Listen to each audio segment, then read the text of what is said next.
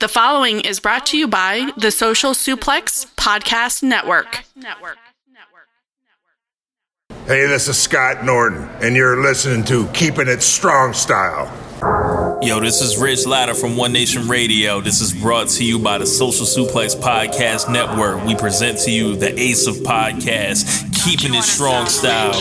Let's go. It's the Ace of Podcasts, Keeping It Strong Style. Covering New Japan, they ready to hold it down. Jeremy Donovan and the young boy Josh. Come and hit a job out and bury all the frauds. From the Tokyo Dome over to the G1. Social Suplex is the network where we can get it done. I'ma chill and let them have it, cause this is just an intro. Keeping the strong style, 6 stars from the get-go, boy. Yeah, from Tampa Bay to the Tokyo Dome, this is Keeping It Strong Style with your hosts, Jeremy Donovan and the young boy Joshua Smith. And thank you for listening. Welcome to Keeping It Strong Style, the Ace of Podcasts on the Social Suplex Podcast Network. Jeremy Donovan here with the young boy Josh Smith.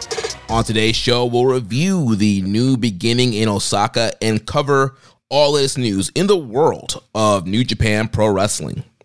Please support our show by subscribing and following the Social Suplex Podcast Network or Keeping It Strong Style on the podcast app of your choice and leaving a rating and review.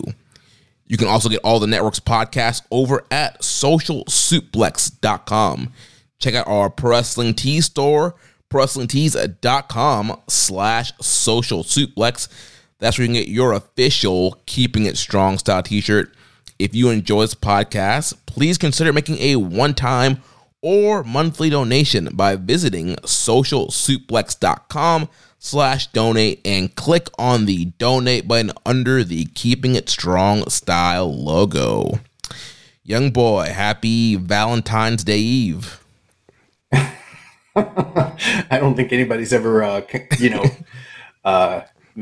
basically greeted me that way before. How you doing, man? I am all better from the COVID. Thanks for holding the fort down while I was out. Listen to the show. I think I could have done better, but you did a passable job while in my absence. So, congratulations. Thank you. Fun episode. Getting ready for, preview new beginning in Osaka. So, yeah, we got tons of stuff to talk about here tonight. New beginning in Osaka. We got Fantastica Mania. We got a bunch of questions. We don't really have to talk about Fantastica Mania. They got Nazi salutes, and other than that, there's not much going on with that show. So, yeah. Before we jump into our new beginning in Osaka review, we got to do the January Wrestler of the Month, Match of the Month. Saved it for when you came back. So January's in the books. We're in the second week of February. Young boy, why don't you tell the people who our Wrestler of the Month is for January 2024? There were quite a few candidates that could have definitely been considered the Wrestler of the Month this month, but we have to be unbiased. Doesn't matter that he's leaving the company. Doesn't matter that people are sick of the never-ending, 3-day Okada finale tour.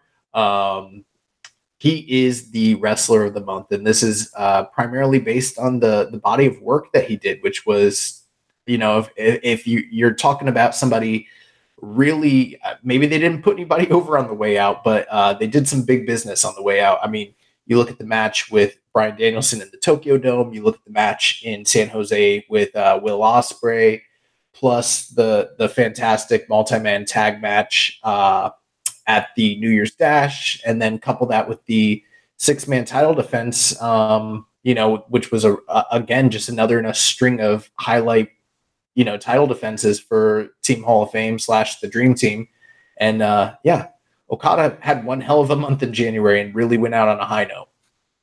Yeah, really great month for Okada. And normally he's a guy that, as great as he is, he doesn't always win these Wrestler of the Month awards, because normally he has like one big match or he's in between feuds and doing a bunch of multi-mans. But yeah, really great month for him. And for the match of the month, it's going to be the Wrestle Kingdom match with him and Bryan Danielson.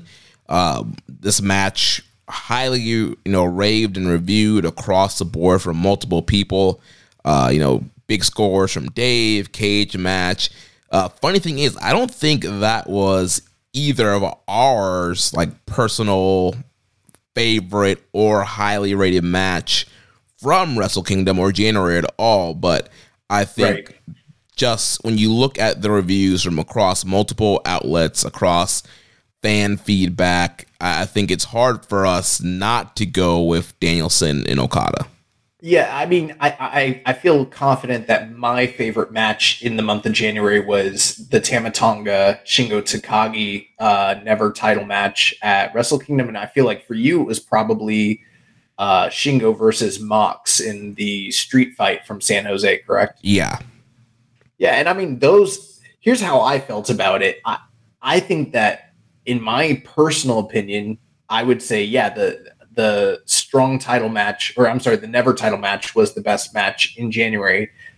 But we're talking about like fractions of percentage of star ratings here. Like, I don't feel strongly enough to where I'm like, oh man, they robbed Tama Tonga and Shingo or whatever. You know what I mean? Yeah. And like you said, like pretty much universally across the board, the most highly rated match of the month was Okada and Danielson. So it kind of feel out of pocket. Unless I felt real strongly about an alternative, it'd feel out of pocket to not make that the match of the month. Yeah. So shout out to Okada getting the January Wrestler of the Month and the match of the month there with Bryan Danielson. Never again.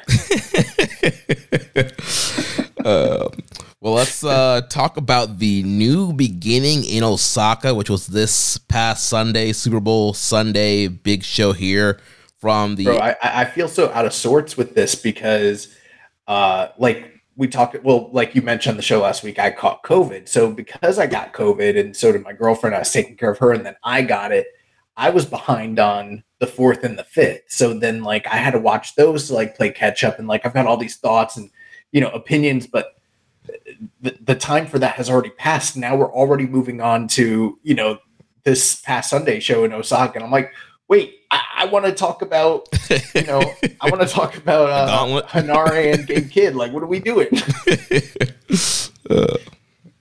Well, sorry, man. The show goes on. Yeah, very clearly so. But this Eddie and Arena show in Osaka, right now for me, hands down, the show of the year for New Japan. Yeah, I mean, easily show of the year. There were so many great feuds kind of built up and peaked here on this show. Great matches, especially obviously the second half of the card where things have really picked up. Really great show. So let's start from the opener, work our way through to the main event, review the show, answer any questions in between. So show opened up. We had Toru Yano and Yo defeating the team of Bolig Olten and Arisuke Taguchi, 3 minutes and 45 seconds. Yeah, just a fun little opener. Didn't overstay its welcome. We're talking about a sub 5 minute, opening match, and really the catalyst for the finish here. Oleg Boltin. Have we figured out what they're calling the maneuver where he gut wrenches the guy and works them back side to side over and over again? Is there a name for that yet? I don't think so. Okay. Well, if you've seen it, you know what I'm talking about. But basically, he had Toru Yano up in that position.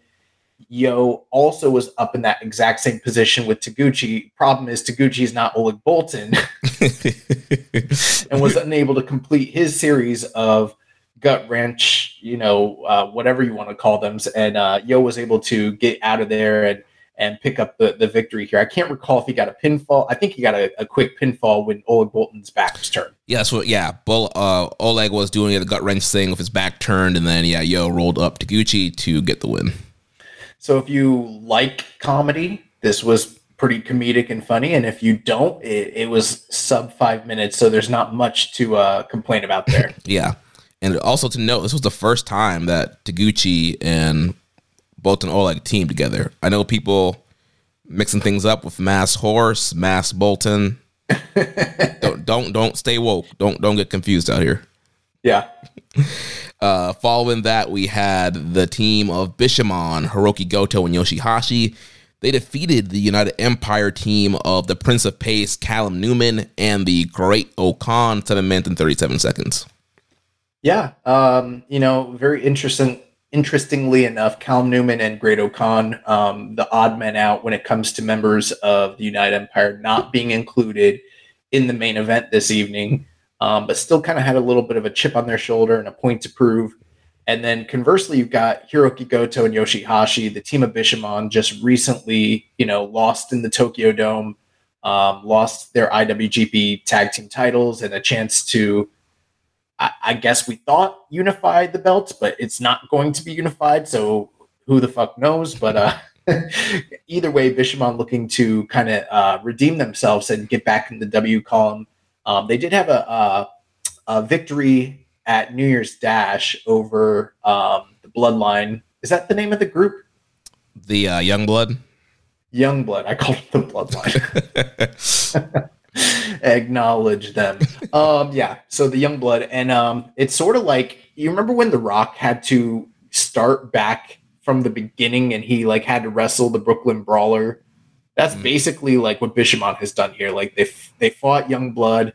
Now they're taking on Newman and Great Okan. They picked up a victory here, and they're working their way up the ladder, kind of like they're in fucking Mortal Kombat, Yeah. So they knocked off Youngblood and then this newer team here of Newman and Okan. So they lost the belts. They're rebuilding, trying to get back, climb the rankings to get another title match. Yeah, post-match, there's a little bit of jaw-jacking between Yoshihashi and Great Okan. I don't know if that's going to lead to anything, but, Bishamon probably definitely the most, established heavyweight tag team in New Japan today, kind of the preeminent tag team. So it's probably not going to be a long while before they're back in the title picture. And this is just another, W in the win column for them to kind of make that case. Yeah, and based off of the tag team title results later, I mean, they don't really have that high to climb to get back in contention. Anybody is eligible at this point is what we're learning. Jeremy, I've started to, I said I was going to do this at the beginning of the year, and I'm following through. I'm paying a lot closer attention to the backstage comments. I didn't finish the comments for this night because I had to catch up on all the other nights. But I did see in the post-match comments that, unfortunately, Hiroki Goto's father passed away just a few days prior to this match. So, condolences to him and his family. And, he kind of obviously is having a bit of a hard time with that, which is understandable. Anybody would. Yeah. So definitely prayers to his family, and hopefully, he can be focused here. I know it's probably hard for him of a time like that. So then following that, we had the House of Torture team, Evil, Ren Narita, Sho, and Yujiro Takahashi. They defeated El Desperado, Shota Umino, Tiger Mask, and Tomioka Hanma at 8 minutes and 43 seconds. Yeah. So, I mean, obviously you mentioned last week how the feud between Evil and Ren Narita and Shota Umino, it's kind of shifted away from Ren Narita and Shota Umino and over to, Evil and his title defense of the never openweight. I feel so weird because I'm on camera. The never openweight. Why do I want to call it the tag team titles? Never Openweight Championship. Yeah, it sounds weird to say that, though, for some reason. Anyways, Evil had spray painted that title black, which, I heard last week where you were talking about how maybe with them defacing that belt, that might mean that they're going to unveil like a new title. I get the feeling like if that ever does happen, it's not happening right now. It's going to be like a long while before they decide to actually replace the belt. Like one of two things is going to happen here. If Shota Umino when either Evil's going to keep holding the title and it's just going to stay black and people are and eventually it's just going to wear off on its own, or like they're going to tell Shota Umino to get like some paint remover and he's just going to like wipe it down like they did the WCW title after the NWO. Like they're not getting, this company does not buy new titles. Like, it takes them forever to do anything like that. So, and along with that, House of Torture has now started branding people with an X. So, more, the NWO DX bullshit from House of Torture. They're really going into their bag of tricks with this one. Yeah, I mean, it's what it is. I mean, this match was short, and hopefully this is just leading to Umino winning the title off of Evil and finally do something with Shooter here. But yeah, this was short. Was kind of what you expected, and kind of progressing the feud between Evil and Umino. Yeah, and I think it's good that they're moving Umino into that position. However, I think it's a little somewhat contradictory to the messaging. He had that match a couple weeks ago and sort of declared himself as the new ace of the new generation. But I think it's great he's going after the Never title, but to me that doesn't scream ace. I get it. It's a stepping stone, and there's definitely been guys in the past that have used the Never title as a way to propel themselves to the next level. Like, Kota Ibushi did that, and Will Ospreay did that. But it doesn't scream ace. We never saw Kazuchika Okada, languishing for a year, and then after a year, trying to challenge for like the third tier title belt. Like, that man came out and won the fucking IWGP title like night one, Mm-hmm. Not night one, but like basically night two. So I don't know if I have like a lot of confidence that they're ready to go with him as the quote unquote young ace. I don't know if management's telling him to say that, if that's just him sort of, writing his own story. I have no clue what where they're going with this, essentially. Yeah, and it's hard too when you're kind of self-proclaiming yourself as the ace. Usually guys just kind of show that they're the ace, and they get moved up the card, and you just kind of realize, oh, this person is the ace. I mean, I feel like Tanahashi is probably the only one that's really kind of capitalized on that ace branding. I'm going to call myself the ace. It's going to be my whole gimmick. But usually, you don't have somebody that's like, all right, I'm the ace now. And it's, The greatest thing is when Tanahashi goes, "It is I, the once in a generation talent, Hiroshi Tanahashi, the ace." Yes. All right, dude, calm down. But yeah, nothing much here. A lot of these matches were, just preview matches on the undercard, but they were very short. They, were pretty much previews, but I am interested to see where they're going with all this. Post-match, we did get Desperado and Show. Did you happen to catch the stipulation that they're kind of proposing there? So I know that, Shohei's stolen one of Despy's masks. Despy stole the wrench, and Show's been angling for a IWGP Junior title match, but I didn't see. I know on commentary they teased like a potentially mask versus title, or the wrench for the title. That's why you got to watch those backstage comments, bro. What they say. So apparently, and I don't know if this is actually going to happen, but first he had stolen Desperado's mask, Show had. And then later, after Desperado regained the mask, he stole the title, and was kind of trying to goad Desperado into giving him an IWGP Junior Heavyweight title match. And so essentially here, at the conclusion of this match, he basically was saying, like, are you going to give me the title match now? Blah, blah, blah. And Desperado's like, I got my title back. I got the mask. Like, I don't really know what it is that you have that I would want for me to like give you a title match. And he's like, how about this for a stipulation? If I beat you, you have to join Strong Style.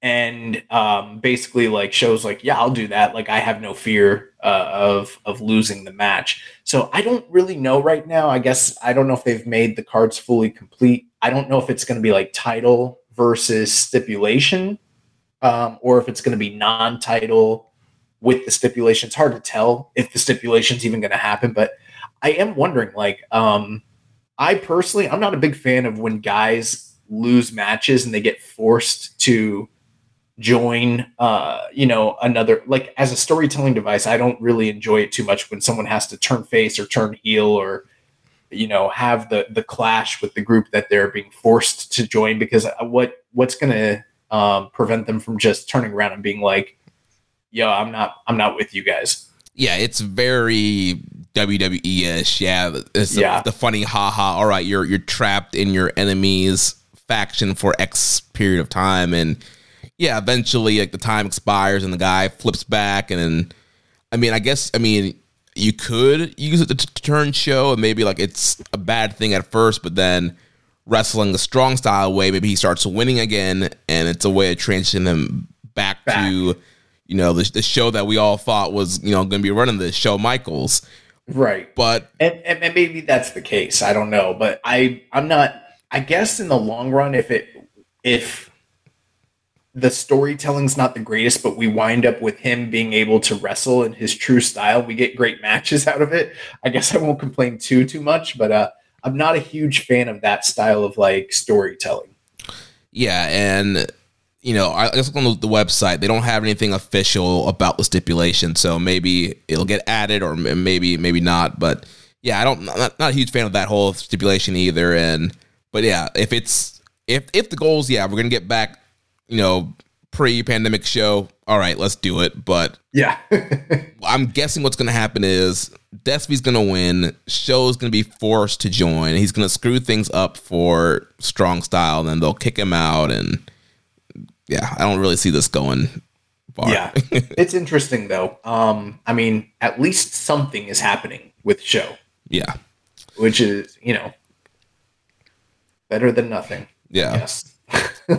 I had a question here from Diego Stinger Garcia in the Discord. Says, does Umino have enough dog to politic his way to beat his generation pals? We've shown pretty clearly on this show that we have no idea about the backstage politics of New Japan Pro Wrestling. So I really, I don't know the characters of these guys, like, in their personal life. I have no idea how they're, angling themselves for, projected success within the company. But, it's tough. It's tough business. Probably got to figure something out if you want to be the ace, Yeah. Let's move on to the next match. We had the Just Five Guys team, Doki, Sanada, Taichi, Taka, and Yuya Uemura. They defeated the LIJ team of Bushi, Hiromu, Shingo, Naito, and Yota Tsuji, 11 minutes and 5 seconds. And remind me, how did this match end? I can't recall. So, finish of this match was Bushi tapping out to the skull end. That's right. Okay. Now, I got to say, Jeremy, this is my chance to kind of address some of the things that you said last week. I thought the show was great. I know I gave you a hard time earlier, but I did think you did an incredible job. But the one thing I strongly disagreed with you about, and I got to get it out. I think I know what you're going to say. You talked about the gauntlet tag match, and you talked about Naito and Sanada having a nice, decent little match. That is total and complete bullshit. That was not a nice little match. That was the most nothing happeningest, boring match that those guys could have possibly had. And in fact, I had strong feelings about most of that gauntlet where, me being a fan of this match style that they haven't done, to my knowledge, since the 80s. I can only recall the 3 times it's ever happened.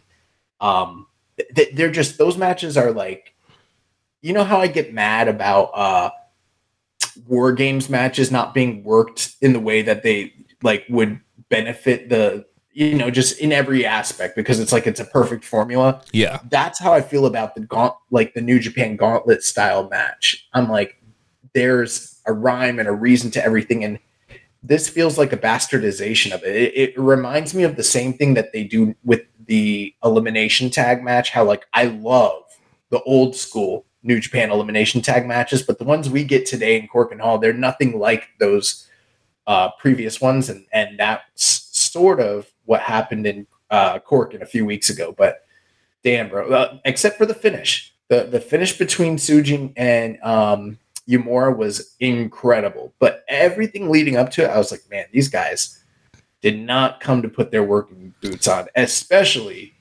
Naito and Sonata, except for the last 30 seconds of that match. Yeah, I just felt like they moved very well in that opening compared to what they normally do. Like, they were doing a lot of sequences, even though obviously they were like going super hard, but they were still doing a lot of sequences I felt looked better than some of the Wrestle Kingdom match, maybe some other preview matches.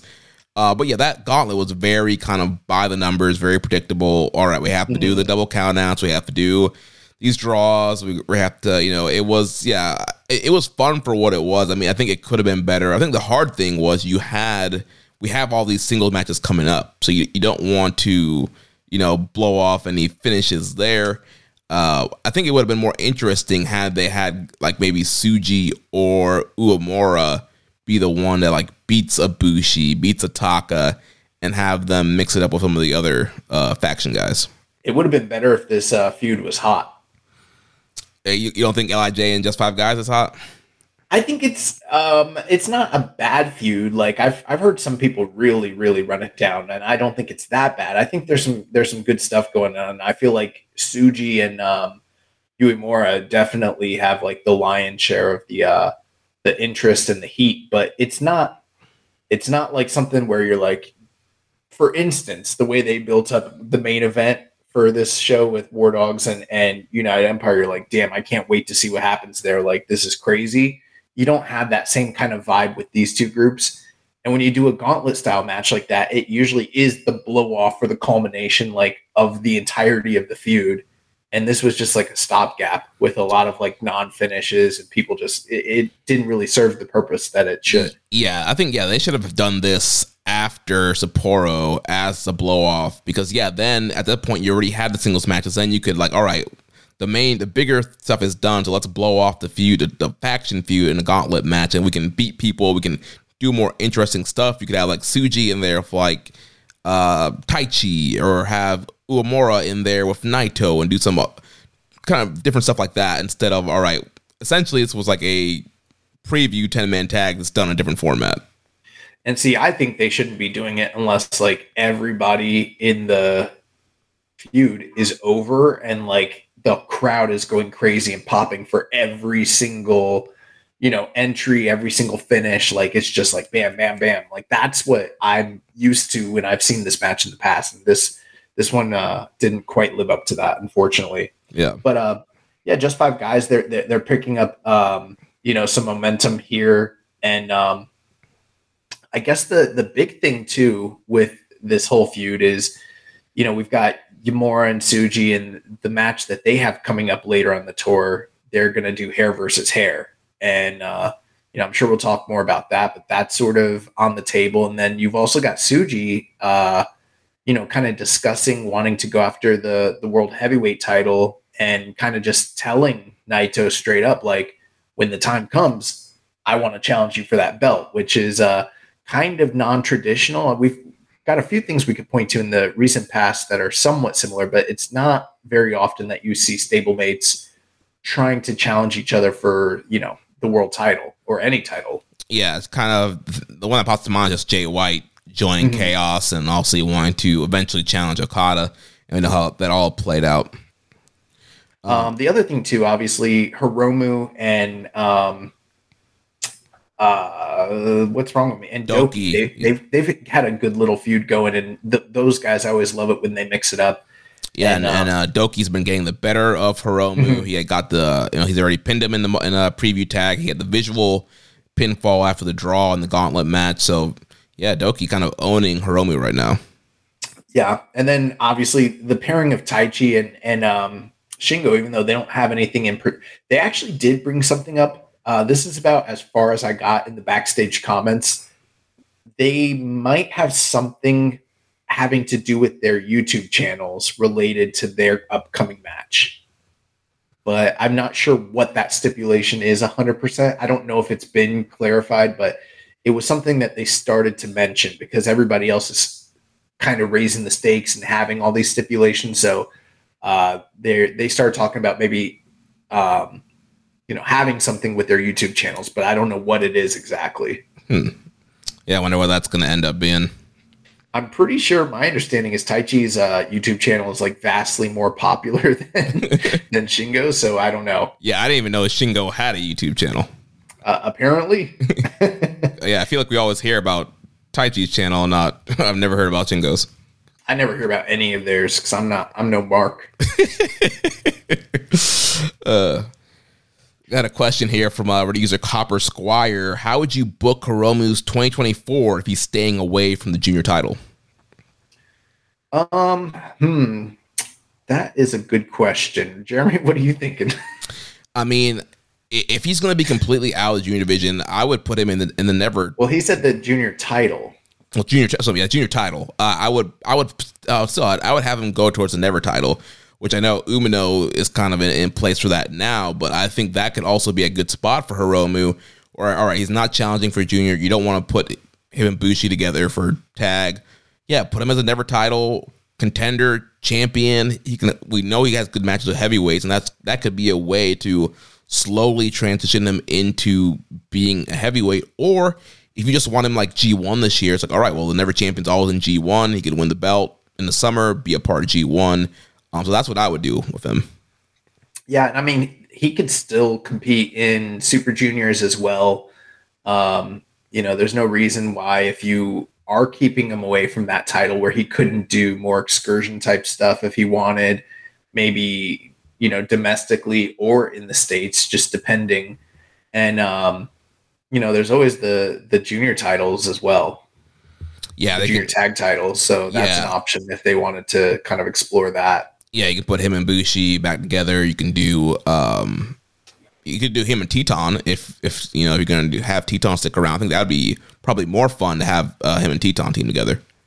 And then, I mean, hypothetically, who knows? Maybe, I know you mentioned doing the open weight thing for the singles title, but maybe the 6-mans might be appealing. I mean, there's kind of a lot of options, really. Right. I mean, obviously with LIJ, there's multiple ways you can cut that up to do trios. Yeah, you can do Hiromu, Shingo, Naito, Hiromu, Shingo, Bushi, throw Teton in there. Like, so there's a lot of things they could do if they wanted to go never. And hey, even like heavyweight tag, like what if you do like Hiromu and Shingo as a tag team? And I would love that. And they go for the IWGP tag titles. Yeah, we need someone to come save us. So yeah, there's a lot of different things that they could do with that. So moving on to the next. Actually, before we move on to the next match, for these, and it's amazing how little we have discussed Sonata and Naito. the IWGP World Title Program. World Title Program. Like, no discussion. Like, it's happening. Yeah, and they don't seem to care, either of them. It's there. It's perplexing. Yeah. So after that, before we move on, for these first 4 matches, Mad Mikey Nichols and Shane Hayes were a part of commentary. Hilarious. They were absolutely hilarious. But I was glad that they left for the second half of the show, right? Because it was definitely more serious, and they were just like clowning the whole time through the whole show, just cracking jokes, which they were funny. Like, bring them on for like a Road 2 show, but like for the second half, I'm glad that they left. Yeah, I'm glad they left as well. But maybe that's part of the reason. Like, if you're looking at this card and I'm calling it like a show of the year contender, and you're like, man, you guys just ran off like 4 matches that kind of seem like pretty nothing, and it's like, well, it was pretty funny. You had Team DK like basically just saying hilarious shit, which I'm always down with that. Yeah. So then following that, we had Kazuchika Okada's last singles match, his last match in Osaka on the anniversary of the Rainmaker shock. So Kazuchika Okada defeats the ace Hiroshi Tanahashi in 16 minutes and 50 seconds.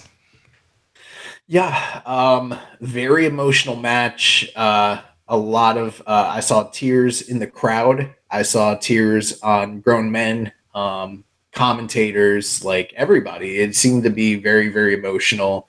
And, kind of, we'll get to the news here in a little while, but based on what the final 2 matches that Okada is going to be having with this company, it feels like this is certainly the big blow off, like send off match for him.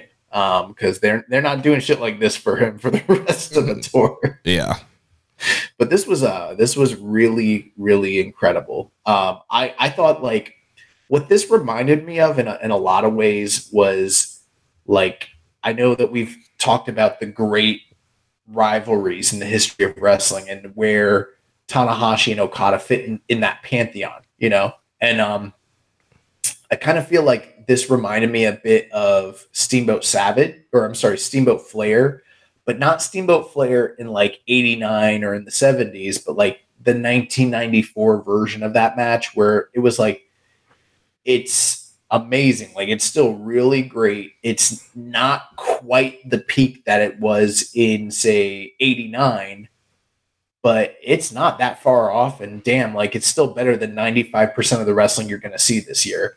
Mm-hmm. And I know that most of the matches that they've had with one another post the 2018 trilogy, which that was like the last really true compelling storytelling like feud that they had. And that was the one where Tanahashi won the feud.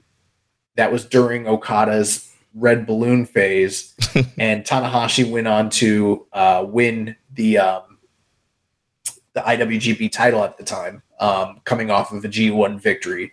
That was the last like real meaningful series of matches these guys had. And every time after that, it's been them playing the hits to some really great matches, some lesser degree, but it's always been pretty much acknowledged that like all these matches they've had post 2018 have been a shadow of their former glory. And I felt like of all of those matches, including the match that we saw at the G1 in Dallas, I feel like this was maybe the best of the lot. Like just very much like if you were to write out what you think a 15 or 16 minute Okada Tanahashi match at this stage of their careers looks like this was it to a T, but done the best they possibly could have done it. And I loved the match. Like this is one of my favorite, series of matches of all time. And I feel like this was a really, really, really high note for them to go out on. And of course, at the end, Okada beat Tanahashi. I know there's people that are going to be angry about that because they think he should be, putting somebody over on the way out. But it is Tanahashi, and he is the president, and that's the final stamp on their feud. And Okada is off, to work for WWE. That's not what I'm seeing. But yeah, I mean, this rivalry obviously so important to the history of the company, to the careers of Tanahashi and Okada, and I think just for the popularity of New Japan in America, I think that a lot of outlets really kind of latched on to that Okada Tanahashi feud. A lot of fans were hearing about it, and that part of their feud was a whole like Wrestle Kingdom where Jeff Jarrett had it on pay-per-view, and so people were watching it on pay-per-view for the first time in America and like seeing this whole big feud kind of start playing out. And so yeah, very just instrumental rivalry to the company, to Western fans, and this podcast. I mean, who knows if we would be doing this if these guys had not had this feud and really took the company to a next level. I mean, yeah, Tanahashi definitely saved the company from the dark ages, but like this feud and then the push of Okada really elevated things to that next level, that period that we saw, like 2015 to 2019, that kind of golden era, really kind of all surrounding and elevated from this feud. Yeah, I think they're lucky that that whole Jarrett thing worked out, because some smart fans would have been like, Jarrett's tied to this? Nah, I'm not getting worked. It's funny for me. The thing that like caught me was like AJ Styles, because he had just left TNA, and I was like, AJ was my man, one of my favorites. I'm like, all right, AJ's over here. Let's see what's going on. But the poetic nature of this match, the fact that what's the time difference? So we're talking about 2012 to 2024. So basically a 12-year difference there from the original Rainmaker Shock in the same building, and literally almost to the day for these guys to wrap up and culminate the entirety of the feud. And, you look back at where they were on that first night with Tanahashi riding at the highest of highs for his basically for his title reigns and for his career. That's the reign where he had the most successful title defenses and where he was seen as like the fucking ace of the company, like in his prime. And then you got Okada coming in as this virtuoso that like he didn't expect, and he totally shocks him. And then everywhere that story went over the subsequent 12 years, and now here we are, and Okada is the ace, and Tanahashi is the aged veteran, but he's also now the president of the company, and Okada is on his way out as the first ever major ace of any Japanese, pro wrestling company to leave and go work, in America. Like it's very strange how everything sort of intersected and kind of came to this point. And I thought the match was incredible. Very, very emotional at the finish there. Those guys, embracing and all the tears and pretty much everybody, giving Okada his adulades, and goes off into the sunset. And I know we got 2 more dates with him, but I don't think they're going to be able to likely match the emotion and the, dare I say, beauty of this match in this moment. Yeah. And, really, enjoyed the matchup. I would say that I liked the Dallas match that we saw live better. I really liked that Dallas match. I know a lot of people are a little bit critical on that Dallas match, but I thought that was like a 4.5 star match for me.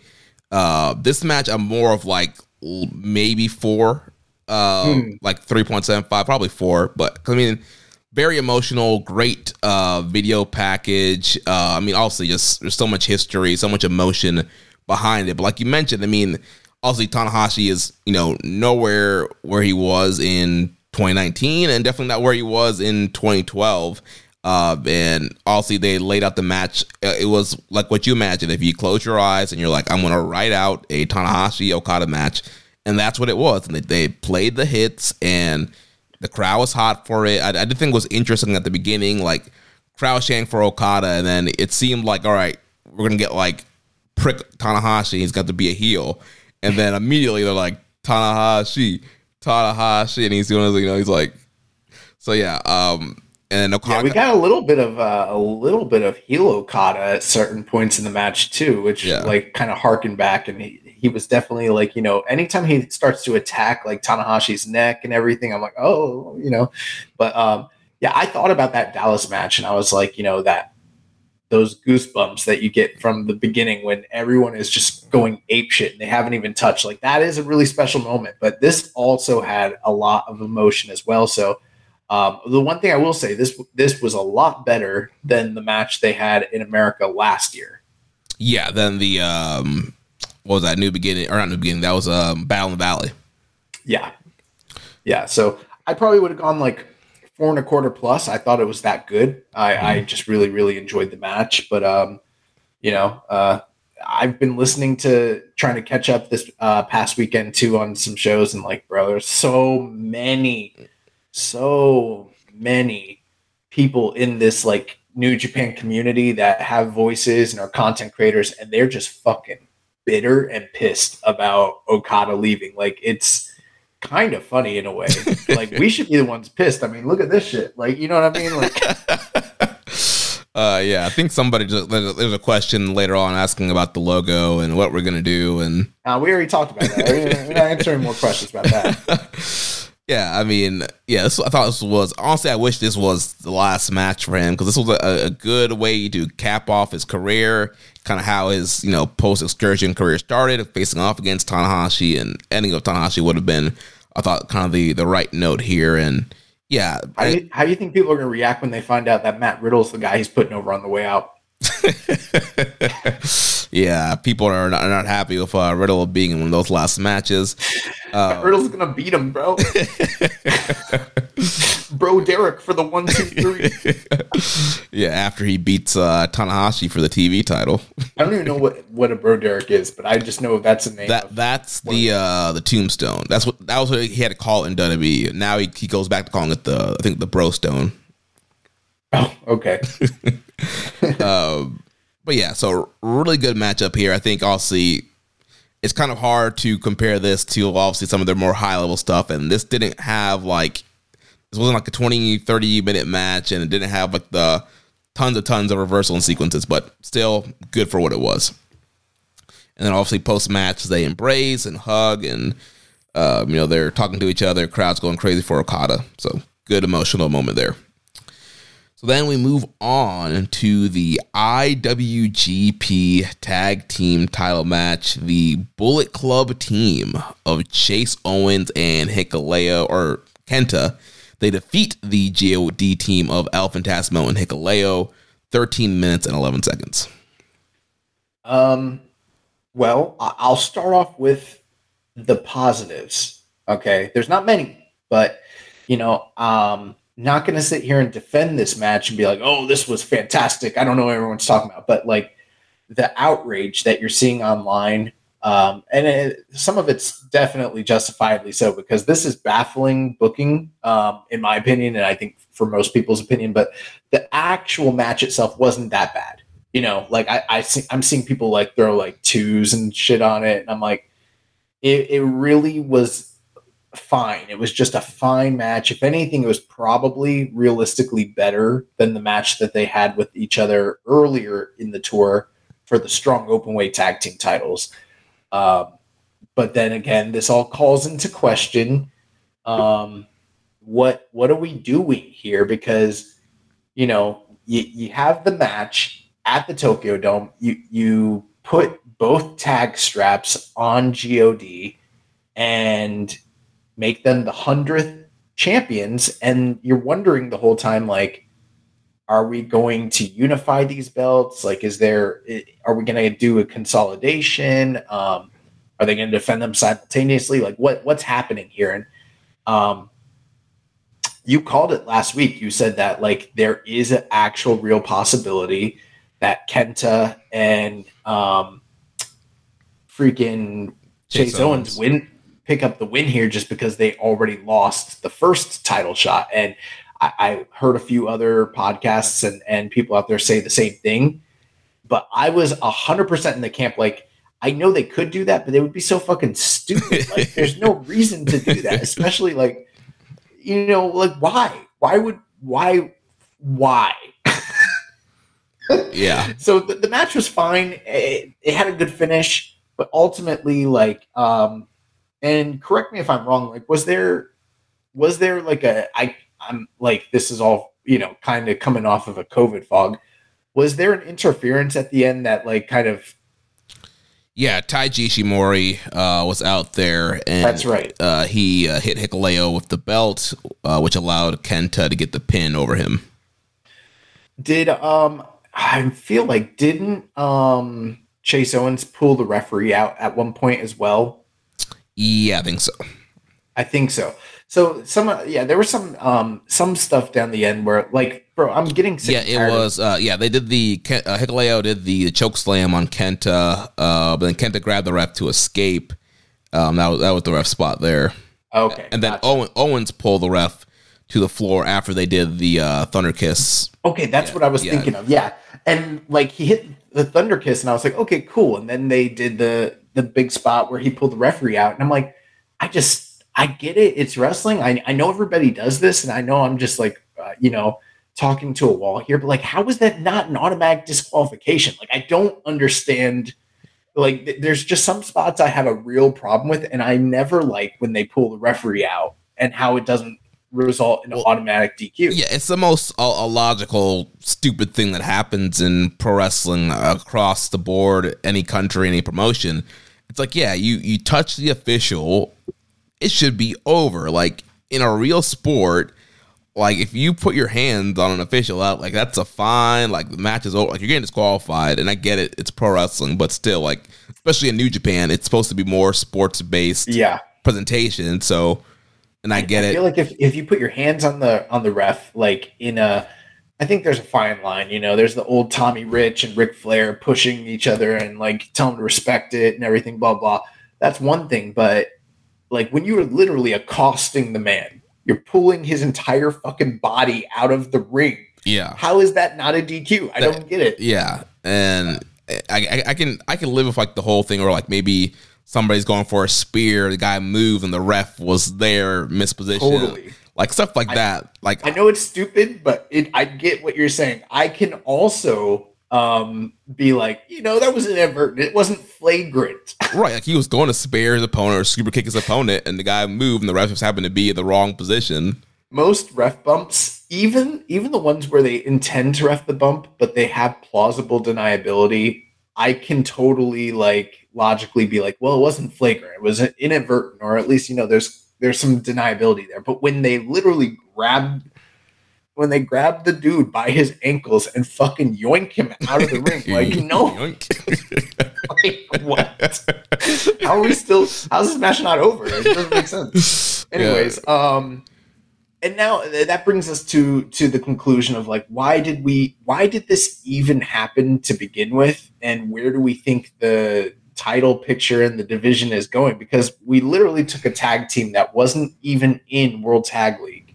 And I know you mentioned this on last week's show. You're like, there's a lot of tag teams that they could have put these belts on over the past couple of years, or, had challenging at least people that were in World Tag League. And instead we got these guys, and it seemed pretty clear cut that we were probably leading to, just like a first easy title defense, and then these guys move on. And I am wondering, like, why did they lose? Like, was this always the plan? Are they re-signed? I know that there was some talk about their contracts maybe potentially being up. Like, is there the possibility that all of GOD leaves? Like, what's going on? They're announced for Windy City Riot in April. Yeah, but Juice did that shit too, and that didn't mean nothing. You know what I mean? Yeah, so I mean, obviously they could still be leaving and still work that show, and they are the strong tag team champions still. Right, that's true. But why are they still? Why did they keep the blue belts but lose the black belts? I don't get it. And why did this team?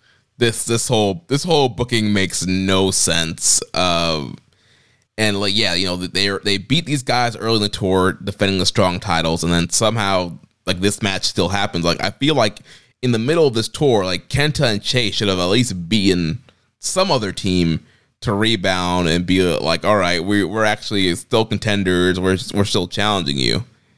Look, and I'm not even gonna sit here and be like, and cry and be like a little bitch because my team didn't win. You know what I mean? Mm-hmm. I don't even know if I would call GOD my team, but like, well, I mean, they were on Kiss, so yeah, they were on here, so. But like, I'm okay with the bad guys winning sometimes, and if there's a reason for it, like if you can kind of see a direction that it's potentially leading to, and it feels like over the past year and a half, like this company's done a lot to really try and rehab the tag team division between like the work with Bishamon and FTR and Aussie Open and TMDK and a bunch of other tag teams, including, this new GOD. And now, instead of like all the times that they could have put the titles on TMDK, they put the titles on Chase Owens and Kenta. And I know it rings very similar to like what happened when Fale and Chase Owens won the belts.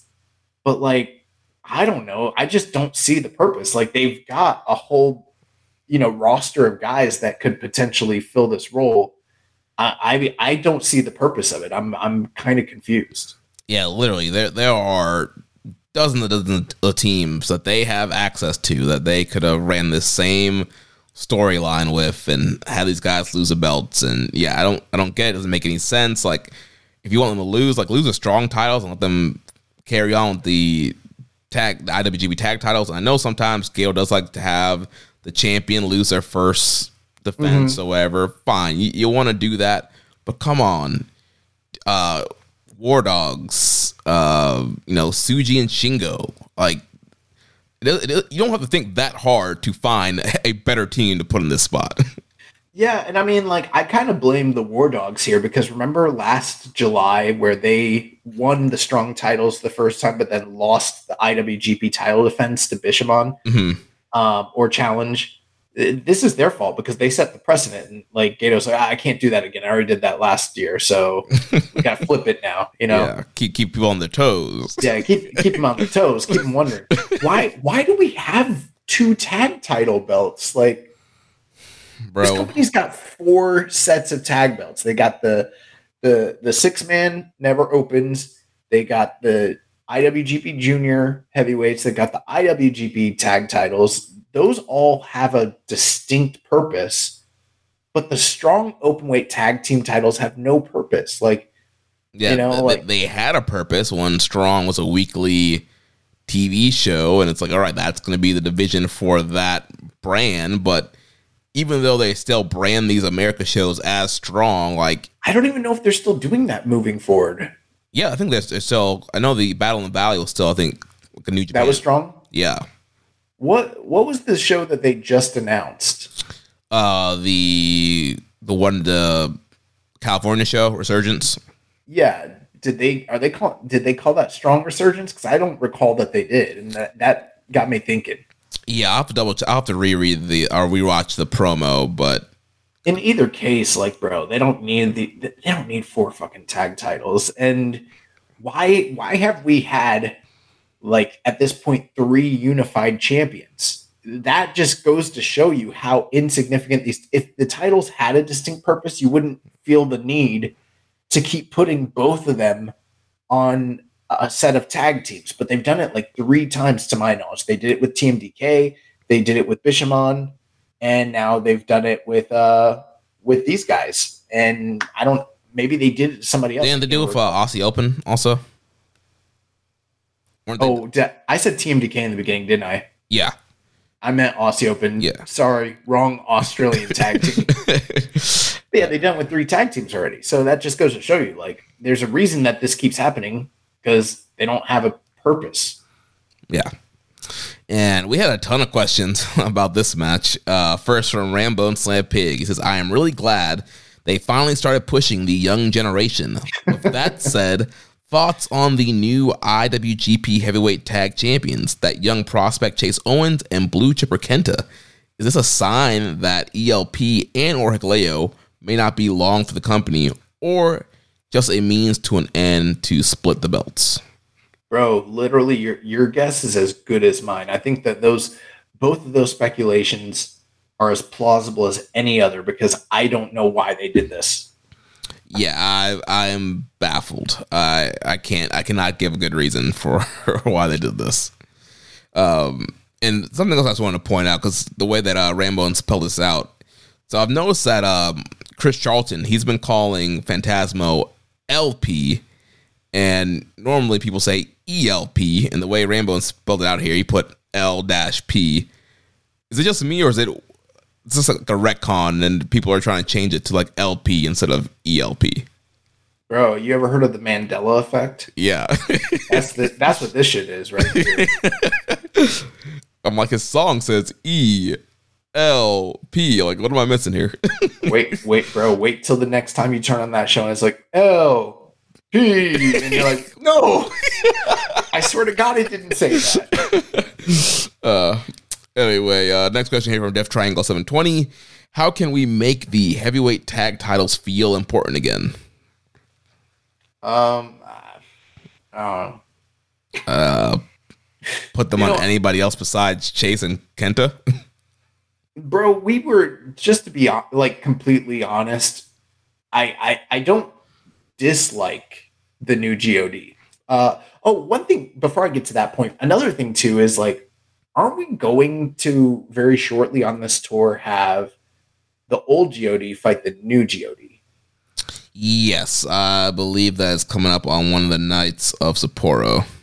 Maybe that's why they did this, because maybe that's the tell that they're going to have the new GOD lose to the old GOD on the way out. Yeah, so they didn't want to have the champions lay down like that.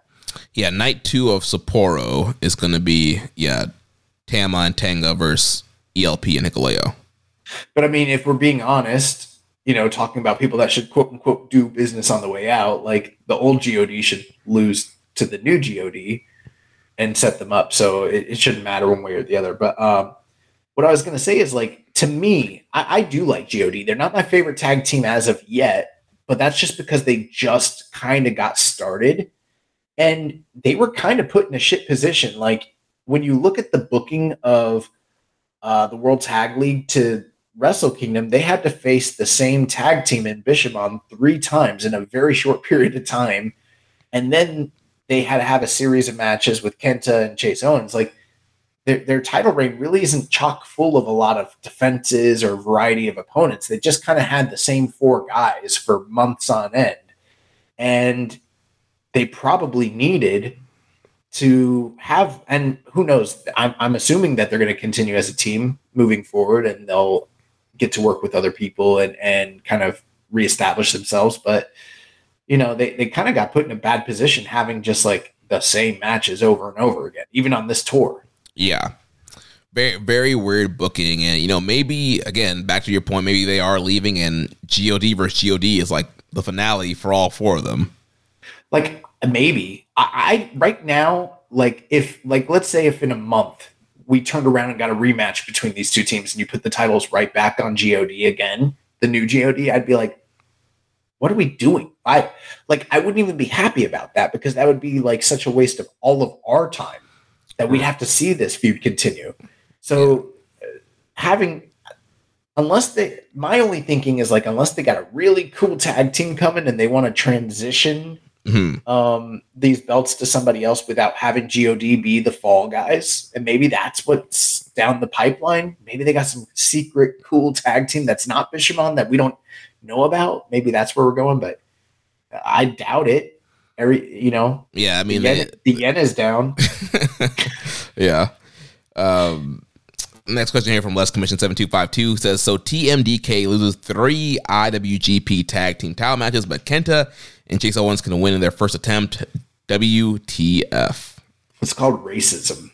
That's what that's called. Dark Soldier says, look at the tag champs in wrestling. In WWE, we have the Judgment Day, a pretty cool stable.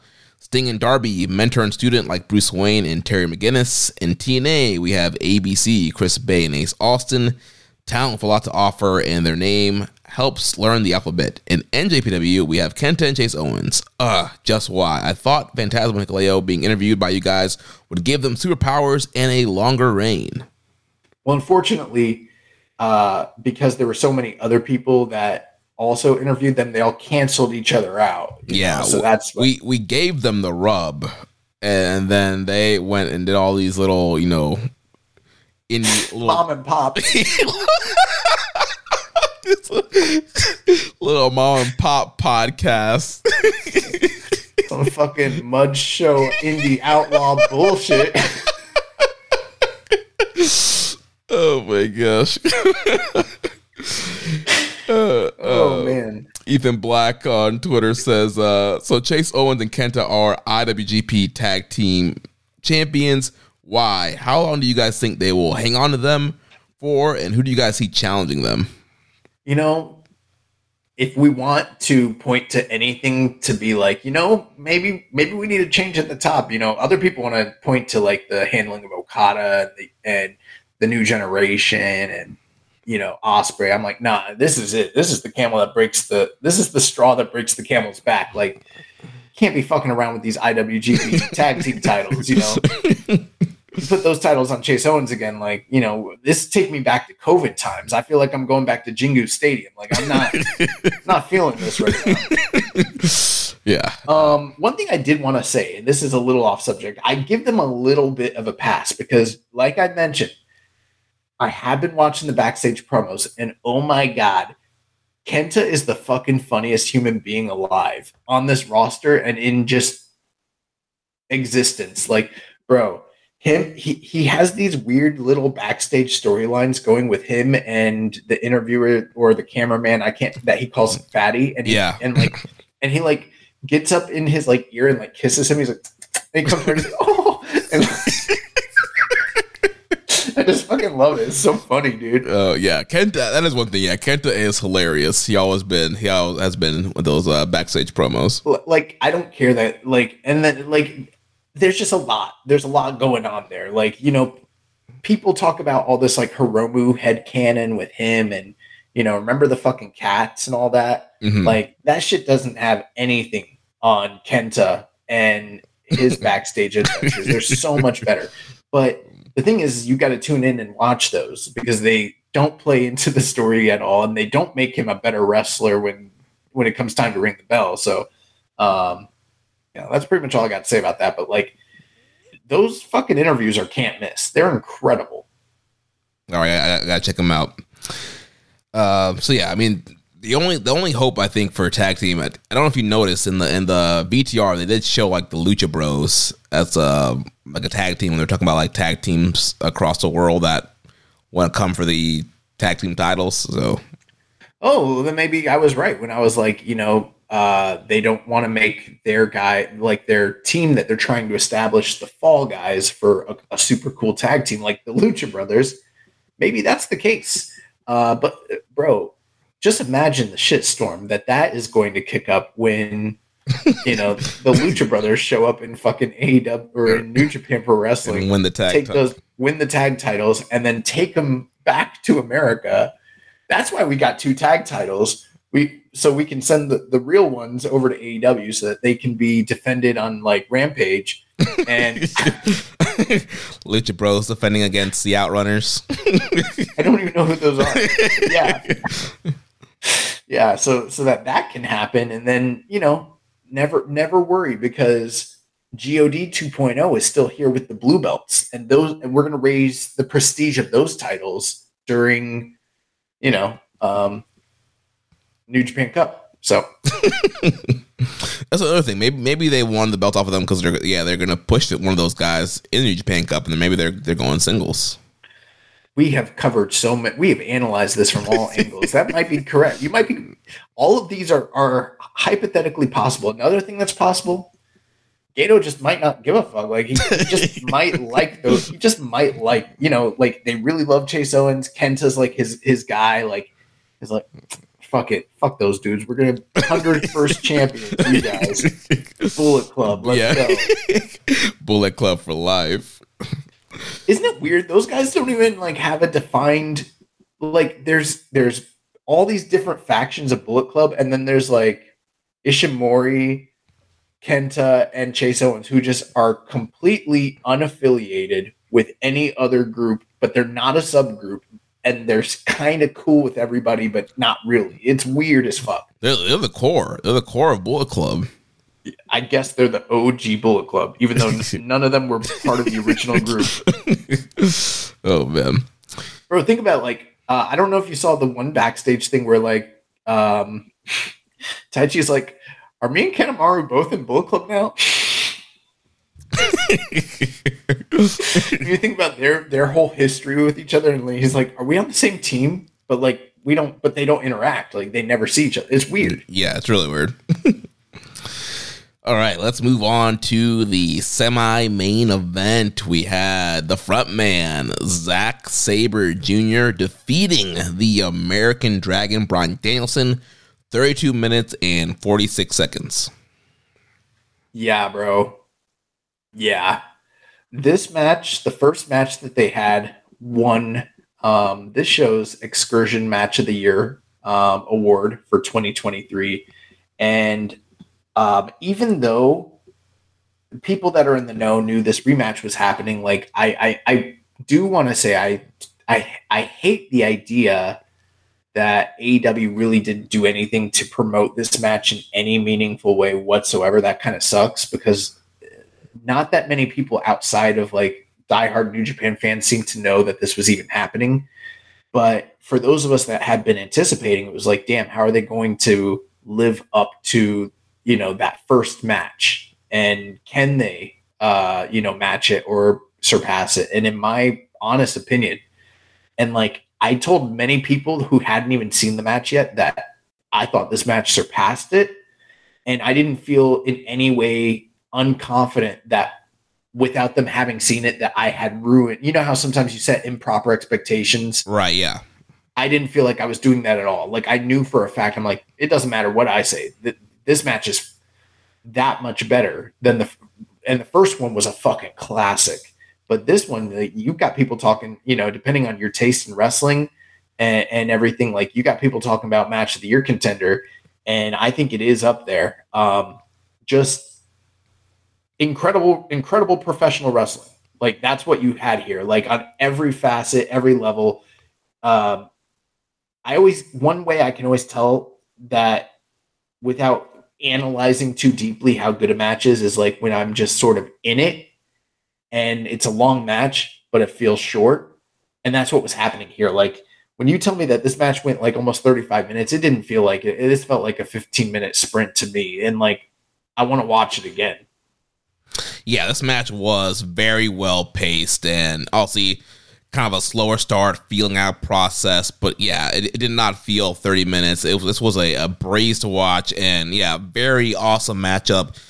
Definitely a match of the year contender. And man, yeah, the wrestling was just so great. The exchange of holds, the striking between both guys leading into the middle part of the match, and just so many great countering their big moves. Yeah, this was just great.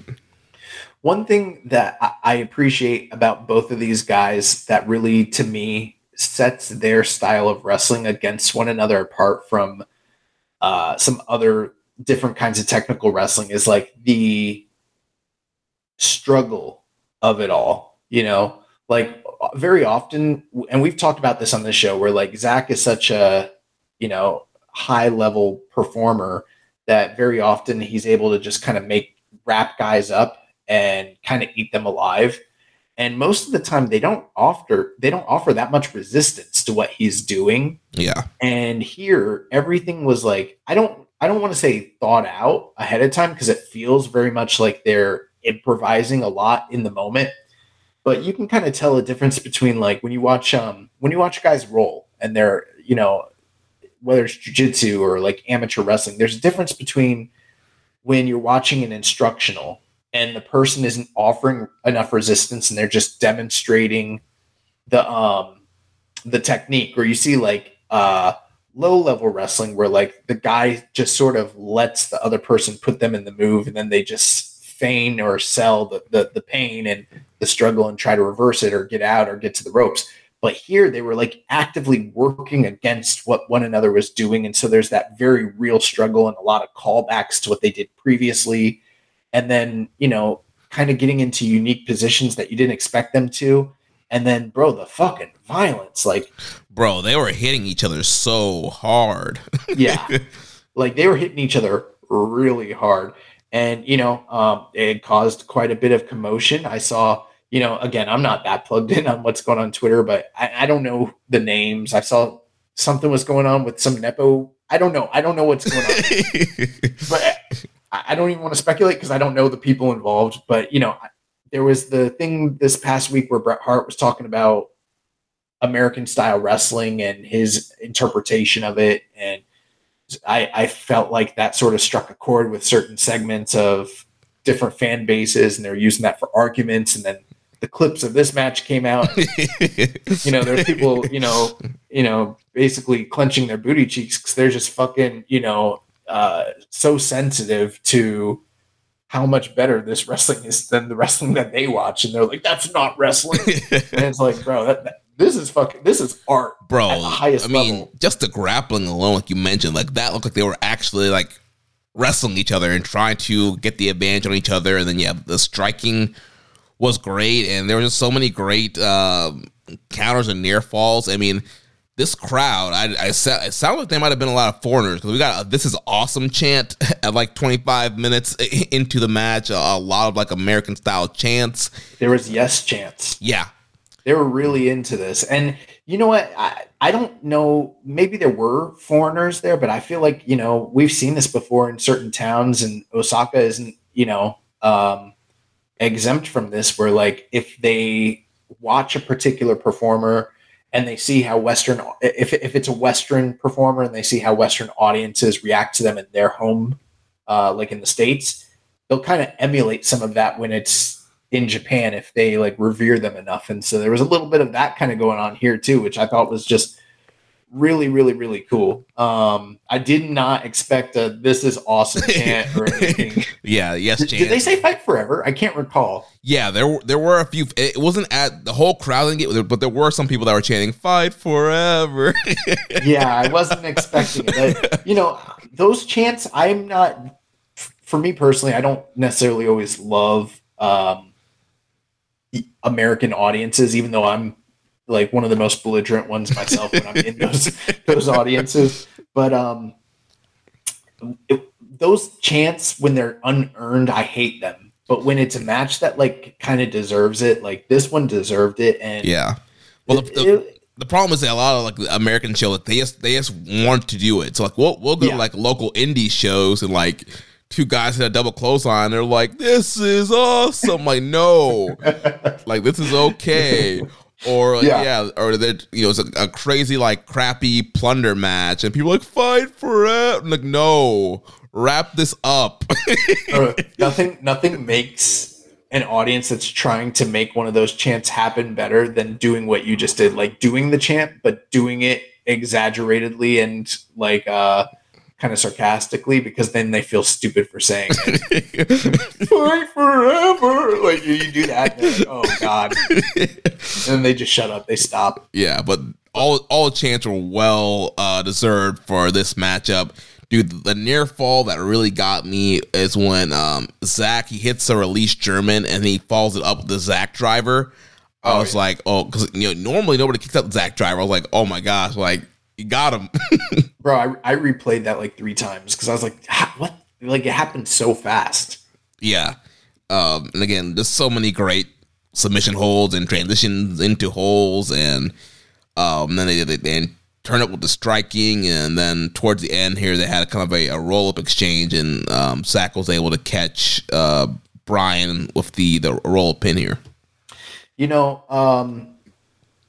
Kind of continuing the narrative in the first, the whole thing here is they're trying to determine who truly is the greatest technical wrestler today. And in the first match, Brian won the match, but he won by Psycho knee, basically a knockout. He got a pinfall, right? Yeah. Yeah. But they keep saying knockout. Like every time they say it, I'm confused. I'm like, wait, did they do a 10 count? But no. But yeah, he beat him with a strike and then pinned him. And then in this match, Zack Sabre Jr. was able to get a crafty, very clean, but a crafty pinfall victory over Brian.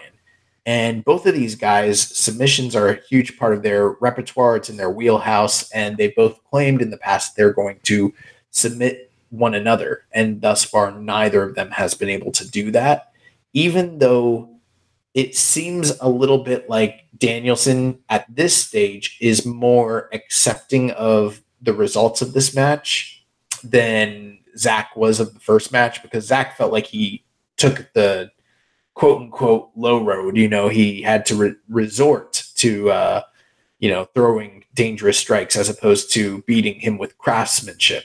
And in this match, I feel like Danielson felt like Danielson loves a good small package. So he got wrapped up and he kind of sort of admires the way he won a little bit. But yeah, Zach, at this point, Zach used techers. What's that? This is Zach used techers. Yeah, he used technical wrestling, but neither of them have submitted one another still. Yeah, and in the post match, Brian said they should do it 2 out of 3 falls and kind of a neutral ground. Brian won in America, Zach won in Japan. Fine, like a middle ground, like a neutral ground promotion, do 2 out of 3 falls. Bro, when he said that, I'm like, where the fuck would they go? Like, they're gonna what's the African the Uganda soft ground wrestling.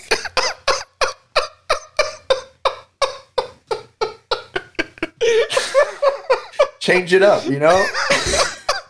We're bringing in big stars. Oh my! But really, where could they go? CMLL. I don't know. Yes.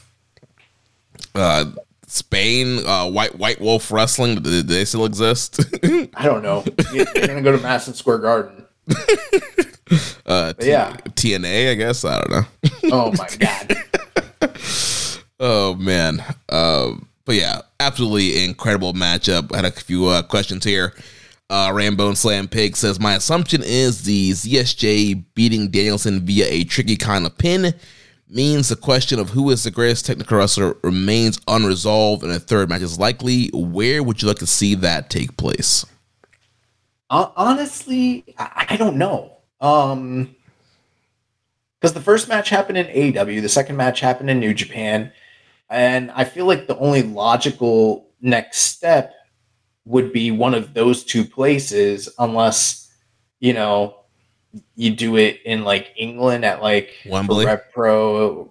Yeah, but Wembley, I guess Wembley would be like a middle ground. That's not necessarily new. Like he said, he wanted to do it in neutral territory. Maybe he didn't mean to say that. Maybe he's just talking out of his ass. But I mean, it would still be an AEW show just in London. So like Zach would have the home field advantage, but it's also Brian's promotion. Yeah. Right. So maybe that's where they do it. But I mean, me personally, I know there's other people that don't want to hear this. I'm still holding out for the idea of Danielson and McGuinness. Nigel. Yeah, like that's what they need to do. But there's not really a big enough stage at this point that's neutral where they could do it. Like they're gonna sell out Arena Mexico, like Yeah, I mean, I don't know as far as neutral ground, but I think probably Wembley would probably be the next best place to do it. I would think. You mentioned it's Brian's home promotion, Zach's home country. It's a big stage. It's the third match in the trilogy. I think that would be a good spot to do it if they're going to do a third this year. I'm not a big fan of that. Why? Because Brian's probably got to win. Well, maybe, but then there's the other possibility, the worst possibility. Oh, Zach wins and he's going to AEW? Yeah. What happened last time we had a UK guy go to Wembley? He got a fucking tattoo on his arm, Don't need all that. Yeah. Just chill. Just let us keep one of, like, you don't gotta take them all, damn. Gotta catch them all. Tony Khan's been playing Pokemon this whole time. Yeah, bro. Just calm down. I'm not even one of the one of the like gatekeepers that's like fuck AEW, fuck Tony Khan. But I'm like, damn, bro, can you just please leave us something? Please don't. Like, bro, don't take everybody. We got Chase Owens and Kenta the Champ. Please leave us something, man. Bro, that is something I thought about. I was like, we got these guys as champions because Tony Khan's fucking taking everybody. Like, damn. Oh, man. MJ says, how successful can ZSJ be as the top talent in NJPW? Does his style give you any pause as to how successful he can be? No, I don't feel that way. I mean, I know we're a show that covers New Japan Pro Wrestling, and I should be able to give you definitive answers about what it takes to be a top star in Japan, but there is a disconnect between what connects for us as an audience and what connects domestically for their actual market. We've seen Zach definitely like gain in popularity over there, but if I was just kind of guessing, I would say at this stage he still probably hasn't gotten to the level of popularity that say like a Will Ospreay got within the company, at his top. Then again, I don't see a reason why he couldn't get a top run similar to like one that Shingo had, even if it's just as a trial to see where things go. As of this current time, I don't see any other Gaijin talent that is going to threaten his top spot, and he seems like the perfect guy to utilize there. When it comes to the wrestling style, I have no problems with that. I think that he's tailor-made for Japan, and I feel like he would be perfect in that aspect. My concern is like, can he connect with the Japanese audience on that level?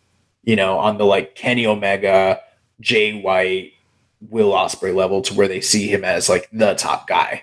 And I'm optimistic that they can, but I don't know what that takes. Yeah, I mean, he's already, very fluent in Japanese. He's, he can speak Japanese. He cuts promos in Japanese. He has incredible matches. And yeah, I think with, guys like Will Ospreay leaving, I think the crowds will look for somebody else to connect to. And yeah, I think they're already connected to him. I think honestly, he just needs to be pushed. And I think the reactions will come. He got great reaction on this match. They were singing the Zack Sabre Jr. Chant here for him, and I think you just put him in more big positions, let him have great matches like he can, and push him and get him over. I think that he can get to that top level. I think he can definitely be IWGP champion. Yeah, I agree. Next question here. He says ZSJ Danielson 3 in a neutral location. Will it be in Wembley Arena, Mexico, or maybe the Sastai Arena in Saskatoon? Speculate wildly. I feel like we've already covered that, but appreciate the question. Then Dark Soldier says, could we see Ultimate Submission Rules with Brian and Zach? It seems like we're doing 2 out of 3 falls. I mean, Ultimate Submission would be 2 out of 3 fall submission match. No, I think Ultimate Submission is an Iron Man, but you can only win with submission. Okay, gotcha. I couldn't recall. I remember. I think like Benoit and Angle did one of those, and I don't remember it that well. I'm pretty sure. Yeah, it's Iron Man rules, except you can only win. You can only get points via submission. One thing I did want to mention, all throughout this tour, in the backstage comments and even some on screen, Zack Sabre Jr. has been making it very much so known that he intended to face off with Okada in one of his final matches. And when he finally got this win here, I was like, oh shit, like they're going to do something between him and Okada on the way out. Like, and everybody that's been talking out of their ass about him not putting people over, I'm like, this is it. Like he's really going to put Zack over. Yeah, he's going to put Zack over. Like, how did I not see this? I'm so fucking blind. Like, this is incredible. And now it's not happening. I was like, he's gonna beat Danielson, and then he's gonna turn around and beat Okada, and like, fuck, Naito's fucked if that happens. Like, yeah. But I guess it's not happening. I don't know. I feel like we need a new booker, bro. Like, what are we doing? Yeah, I got some great ideas. I feel like I've got some great ideas. Like put the belt on Zack and have him beat everybody. Yeah, get this man the Hardcore Holly push. Yeah. All right, let's move on to the main event, the Steel Cage 10-man tag team matchup. The Bullet Club War Dogs of Alex Coughlin and Clark Connors, Dave Finlay, Drilla Maloney, and Gabe Kidd defeated the United Empire team of Francisco Akira, Hanare, Jeff Cobb, TJP, and Will Ospreay. 64 minutes and 5 seconds. Yeah, I saw a tweet from Samson. He was saying that this was one of the longest, like top 5, top 6, like longest. Yeah, I think 5th longest. I think he said.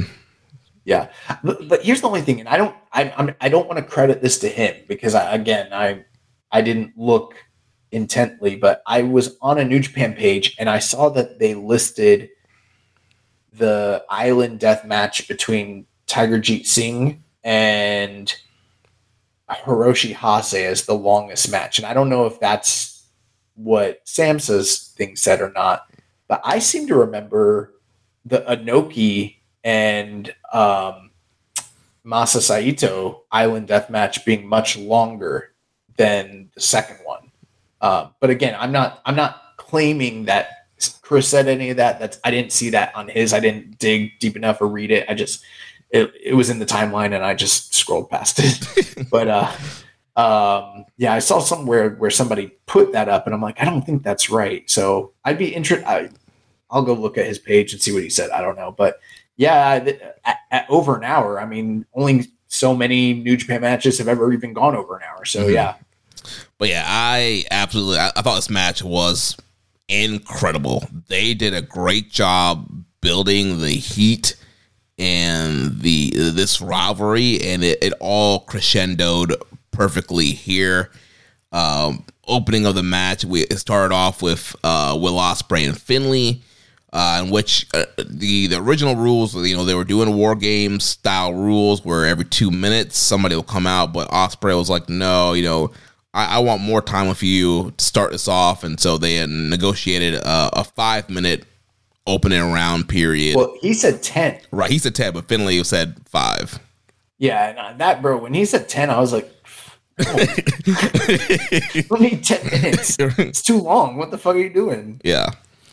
But yeah, so Finlay negotiated, said we'll do 5. So started with 5. And then out next came Drilla Maloney for the War Dogs. He came out with his string of forks and looking like he came straight out of a Rambo movie. Then you had Hanare coming out. Then Clark Connors came out next from the War Dogs, and then TJP came out from the Empire. Then you had Alex Coughlin making his entrance, carrying dozens of chairs on his arms. Then you had Francisco Akira coming in with the big dive off of the cage. Gabe Kidd coming in after that, and then Jeff Cobb for the last guy for the United Empire. And man, this match was bloody. It was brutal. It was violent. These guys did a lot of crazy spots in this matchup. I saw online, I wasn't spoiled as to the result, but I saw a picture of the cage, but I saw it from an upward angle. And so I just saw that they had the black wire, and I was like, oh my God, these cheap motherfuckers brought out the Konami death cage from the early to mid 2000s and just recycled that shit. And turns out maybe they did. They might have. I don't know. But the cage setup that they used was not quite the same setup that we saw for, like, say, the Tanahashi Murakami match, or the match with Chono and who do you wrestle again? Takayama. And if you notice, one thing that was cool, they actually put both of those cage matches up on New Japan World just the other day. So they're available to watch now. I know a lot of people wanted to see them just out of, like, curiosity. I would love for them to put up the matches from what was the side promotion they used to do in Cork and Hall? Lockup. Yeah. Yeah, I wish they'd put the lockup cage matches because I've never seen those. But anyways, I digress. So the cage that they put up was not on the ring. It was on the outside, basically sort of protecting the audience from all the carnage that was going on. And the cage itself, like, only went up probably like 8 feet. And some people didn't like that. But, like, me being like a CZW, like, old head, I love this. It was like the Cage of Death, bro. Mm-hmm. This reminded me a lot of specifically the 2006 Cage of Death, the one between CZW versus ROH. And this was, at first when I saw that, because the other thing I was spoiled about was that the match was over an hour, which I wish I hadn't seen that, but I knew it going into it. And I was like, fucking an hour-long War Games match? Like, this goes against everything I know about the way War Games should be worked. Then I started watching the match, and I was like, oh, there's nothing to worry about. This isn't War Games. This is Cage of Death. And Cage of Death is a long-ass match. This is, I understand that they share some DNA, but this is a totally entire different gimmick entirely. So I had no problem with the way it all basically unfolded. And it was just fucking insane. Like, there's no way we can run down every single spot. I highly recommend you watch this match. For me personally, right now, this is my match of the year. It might get overtaken, but as of now, my match of the year, I think it's probably amongst, or maybe is, the most violent. And when I say violent, I kind of put this in a different category. Like, I wouldn't put this in the strong style fight of the year category necessarily. Not in that sort of violence. Not like in the Ilya versus Walter type of, hard hitting matches. But when we're talking about blood and guts, in New Japan, I can't recall. They've had death matches, they've had gimmick matches, and I can't recall very many that have this much. In fact, the one thing I loved when they started the match, they had the canvas with all of the logos and the line mark. They removed it, yeah. And they removed it because they knew that it was going to get so bloody. They didn't want to sully the names of all of their fucking sponsors, right, and have all that blood on. So they just removed it and put a straight blue canvas. And I was like, oh, that's incredible. Like, that just sets the expectation. Like, we're about to see something really, really violent. Yeah, and Charlton was saying, like, yeah, this is not strong style. This is we don't want this on the line marks. Like, that's why we removed it. And yeah, man, this was just so crazy. And some of the key moments, also I mentioned, Akira jumping off the cage for his entrance. At some point in the match, Hanare got like some huge gash on the back of his head. I think it was on the top. Yeah, top of his head. Because also they bandaged it, all around his head. Yeah, bro, he looked like he had the mumps, like in the old television shows. Like, it was wrapped all around his head. Like, and I asked a lot of people, like, did you see what happened? And I might want to go back and rewatch. Actually, I'd probably want to go back and rewatch the top end of this card in general. But I want to see where hypothetically the accident happened, because I didn't notice that he was hurt or out of the match, and then he just rolls back up and his whole fucking head is bandaged like he's Kenny Omega at the press conference for WrestleMania 12. Yeah. So he's all bandaged. I don't know how that happened, but clearly a very nasty cut. He still comes back in. There's a nice little sequence with Gabe Kidd. There's a spot with Akira with the whole build of this match. He was kind of spooked by the War Dogs after they jabbed him with the fork, and he wanted no part of this. And like I mentioned, Drilla had that whole belt of forks, and eventually it came down to the part where he got the fork and he jabbed it in Akira, and Akira like immediately just gushed open blood, and he looks at it and he just goes crazy. Then he gets a fork and he's jabbing Drilla with it, he's jabbing Clark with it, and kind of like finally got over his fear of them. That was a cool moment there.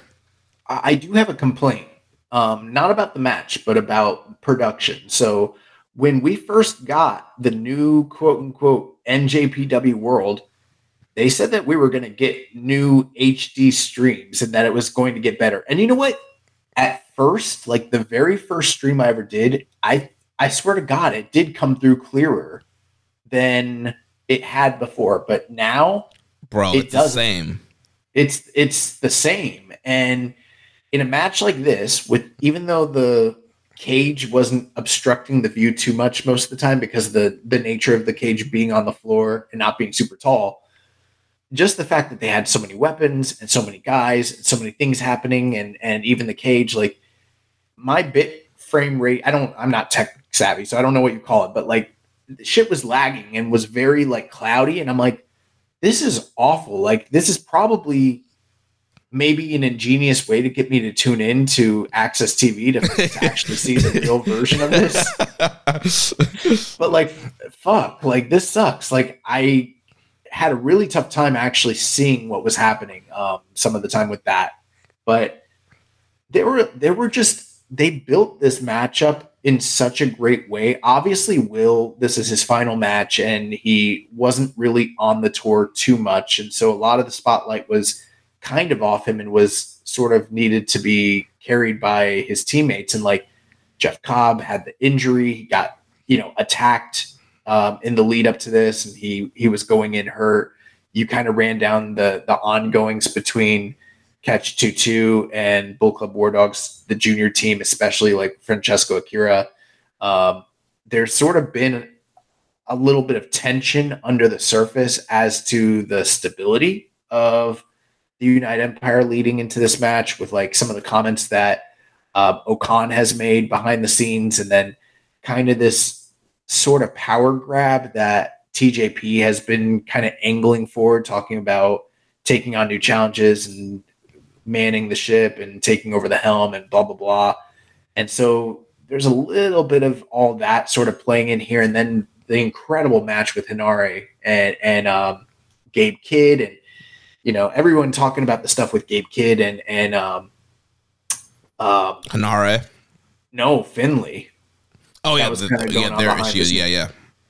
And bro, like this version of Bullet Club is got to be the most. It might not be the most popular, it might not be the most marketable, but it's the most violent. And like I'll be the first to admit, I'm not the biggest Finley fan in the world, although I think they've done a good job with him post Wrestle. I didn't love the build to his match at Wrestle Kingdom, but post Wrestle Kingdom, they've kind of leaned back into the early iteration of him as the leader of the Bull Club that we were sort of praising at the time.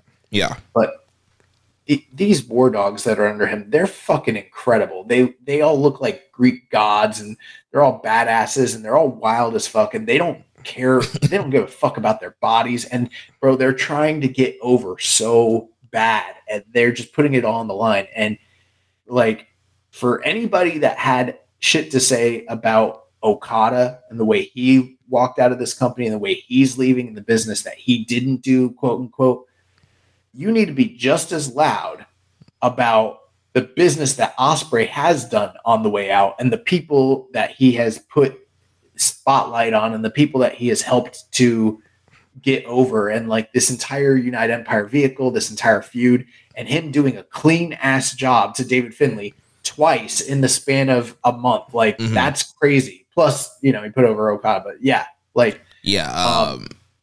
definitely this whole feud helped elevate the War Dogs, it helped elevate United Empire. Even Callum Newman, there was a spot there where he came out, they did the double Os cutter, and Ospreay's really been putting him over. So yeah, there was so much great stuff that Ospreay did here to get people over. And yeah, again, with some of the other key moments, you had a spot where like Coughlin's eating the kendo stick shots, and he's like standing there and eating the kendo sticks. He looks like such a badass, bro. Yeah. Like, and there's just so much. And then like they set the ladder up, and then you forgot about it, the old Kenny Omega trick, and then they went through it later. And we can address it. This match, for a lot of people, the one thing I've heard a lot of people say is like, the first 45 minutes are enthralling, and then like the last 15 are like they pass the peak, and there might be something to that. But for me personally, the ghoul in me, I love when they tear a fucking ring apart. And like maybe for some people that is one of those things where it's like the action has there's a stall in the action, there's a gap, and from there it doesn't flow, like there's not the same momentum. But bro, I don't know why, but I love when they fucking tear a ring apart. And let me tell you something, as somebody who's put a ring together before, I've always been told by people that wrestled in New Japan that they have the most beautiful rings. They were not lying. To see what the ring actually looks like, dude, they got two different levels of foam under there that look pristine. Like they look so good.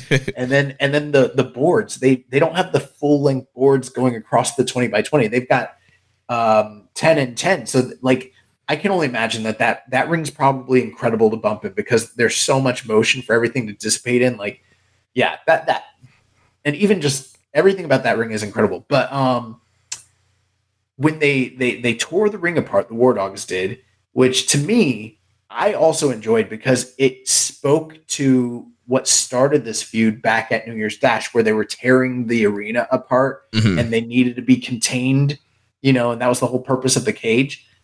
That kind of was what was happening here. Like these guys tore the fucking ring apart, and like it started to get dangerous to where like the boards were like breaking and falling in, and people like were legitimately trying to like bump and do shit, and like the ring was like not safe. And for me, I just love that chaos and that energy and that kind of danger and unpredictability, to where to me that elevated the crescendo of the match. And I'm like, fuck it, you already went 45 minutes. You guys might as well just do the damn thing. Let's send this thing over the top. Tear that bitch up. And then for the whole match to kind of in the lead up to it, you always sort of felt like Francesco Akira it was going to come down to him, because he was sort of the weak link. And for Ospreay for those to be the last two kind of remaining guys, and he protected sacrificed himself to save Francesco Akira so he could fight another day, and then he ends up being the only guy to take and they fucked Will Ospreay. Hit him with everything. Oh, and how cool was the shit he did with the ladder, bro? Oh, you're talking about the earlier in the match, the double the Pele kick kind of thing he did? Yeah, I seen him do that exact same spot against Aussie Open in a TLC match from Progress a couple years ago, and like it's still just incredible. Yeah, that was great. Like the way that Will Ospreay can be Will Ospreay in a match like this was incredible.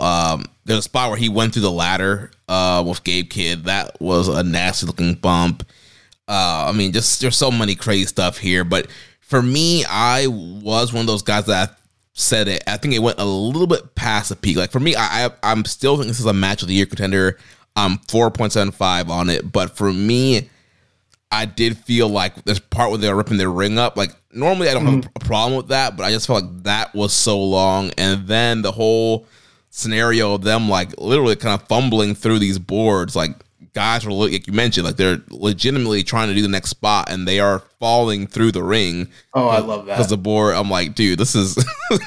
I loved it. Because there were so many times in the match already where my mouth was just agape because I knew that this was going to be wild and crazy. I knew it was going to be violent, but it really exceeded my expectations in so many ways about that. I just never I knew that they were going to do something that was mind-blowing, but this was kind of beyond what I expect, especially in a New Japan ring. Like this was just way past what I expected. Yeah. But besides that, I think it was still incredible matchup, super violent, super bloody, and towards the end here, how it concluded, they, like you mentioned, they hit the double the spike power driver on Akira, and that's when Ospreay came in and protected him and rolled him out the ring. And then they also rounded Ospreay. They Finlay got on his knees, was like, you know, I'll give you one shot. Go ahead and do your best. And then Ospreay tried to do the hidden blade, but he couldn't get it done. And then from I didn't love that personally. But you know, here's the thing. I will say this: I don't even really love the melodrama stuff that much. But sometimes when it's done well, it really lands. And like I felt like this whole group, they stuck the landing. And like, I'm not going to sit here and make bold proclamations and be like, you know, Finlay, they got something with this Finlay. It's going to work out. We were right all along. No, I don't know if I believe that, but like, damn if Ospreay's not trying to make that shit work. Like, yeah, he was trying to get this man over. So yeah, he goes so hard to get him over. So yeah, he couldn't hit the hidden blade, and then Drilla and Connors hit their high-low on him, and then Finlay does his he does the into oblivion, and then he does his new finisher, that like cross knee strike thing, and I think it's called the cross strike. Yeah, cross strike, and gets the pin. 1, 2, 3, clean the sheet. Finlay over, pinning Will Ospreay again, second time like you mentioned in a month, and yeah, the War Dogs stand tall here, run wild, and like we said, like there's still like so many other spots and moments and stuff that we can't recap it all here. Definitely go out of your way, watch this match. You know, we retweeted some of the clips from the match. They posted on New Japan World's Twitter account, and it's absolutely bloody, violent, great stuff. Yeah, it's going to be hard to top this match. Yeah, and now, you know, we're kind of left. And one thing too, even though the War Dogs won, they kind of just got up in the camera's face, you know, proclaimed themselves the winner, yada, yada, and then went to the back. And that sort of left the United Empire out there, even though they were the losers, to kind of do the big goodbye, for Will to do the emotional, you know, post-match promo and basically tell everybody, like, I will come back to New Japan one day, I promise you, and everything like that. That was a great moment. But now, at the end of it all, we're sitting here wondering, like, well, what the fuck is next? Like, what's happening? Is United Empire staying together? Are they separating? Like, where is this going? Are they getting a new leader? Are we going to see it split into, you know, like the AEW version, like the Bullet Club is, or whatever the fuck? UE Gold. And then what's up, you know, for Bullet Club? I mean, you know, this is just my opinion. I feel like this is the first truly significant thing that's happened for the Bullet Club in a positive way in years. Like probably the last time I felt positive about the Bullet Club was like that time when Juice and Jay White came back at Dominion and they like started fucking everybody up. Remember that? The Juice swerve. The swerve, yeah. That was a night where it was like, oh, the Bullet Club's in full effect again. And that was, a year and a half ago. It's been a while, but this was like, I know that like Finley won the title, and I know like the different groups have had title wins, but nothing has ever really felt like solidifying for these guys. And to me, this was like, holy shit, they're a force to be reckoned with. They got stars on their hands for real. Yeah. These guys are incredible, and you definitely need to work to keep all these guys because, they went out here, they killed themselves for this company in this match, and I think they're worthy of a push, and I think Bullet Club, they need to strap the rocket to these guys, and Connors and Coughlin and Kidd, like why aren't they the IWGP Tag Team Champions? Yeah. Remember, not that I want to say anything positive about him, because let's be very clear, the man's a fucking rapist. But do you remember in Wrestling with Shadows, or maybe it's not Wrestling with Shadows, it might be, I was gonna say Beyond the Map, but it might not even be that. But like, do you remember when I don't remember if it was when Foley came off the top of the cell or if it was the I Quit match. But basically, he's backstage with Vince McMahon, and Vince McMahon's like, "Thank you for what you've done for this company." Yeah, but I don't ever want to see you do anything like that ever again. Like somebody from management, from Bushi Road or the office or whatever the fuck, needs to like grab Hinari and be like, "Thank you for what you've done for this company."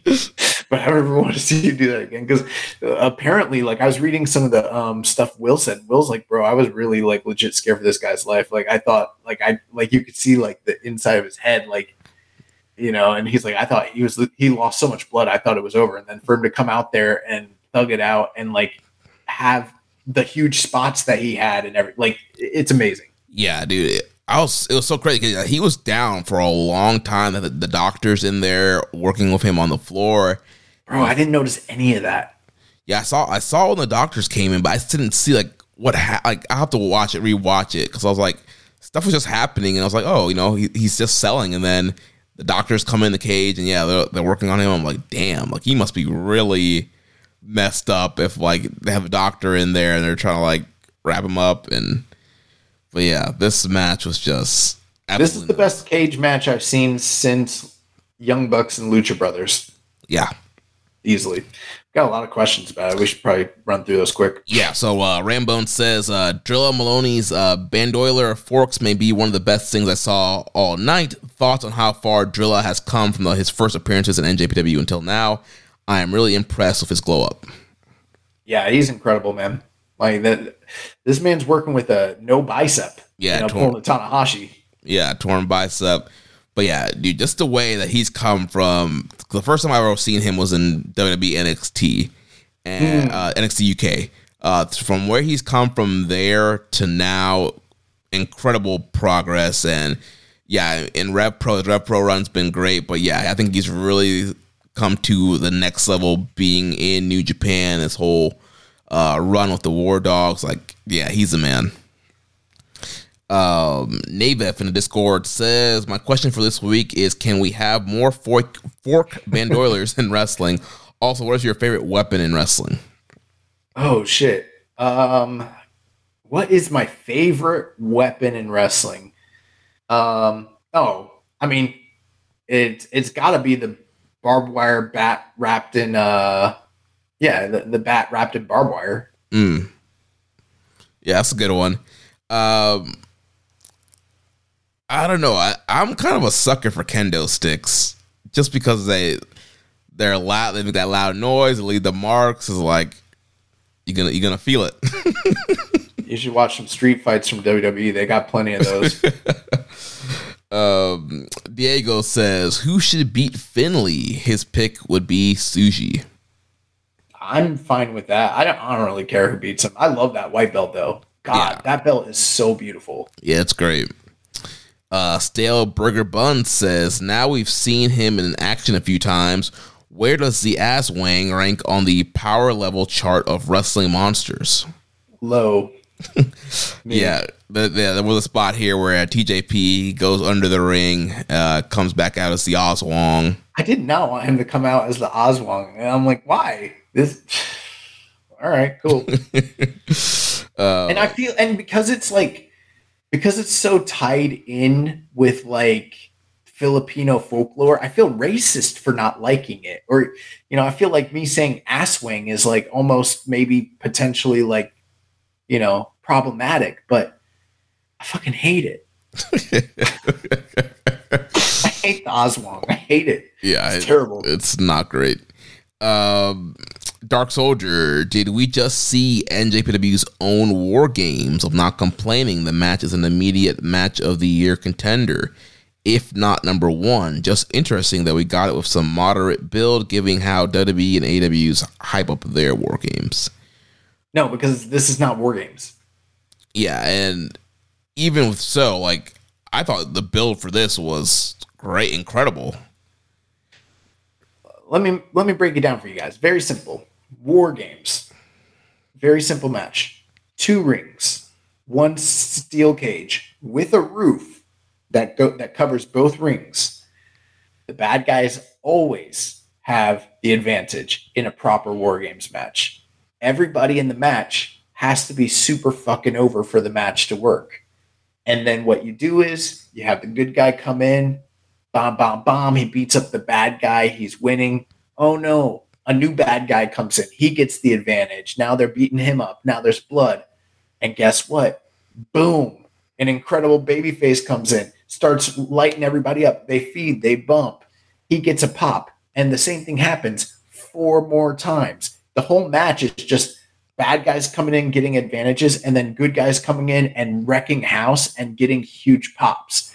And then by the time everybody's in the match, this is not where the match starts and everything that happened before it is irrelevant.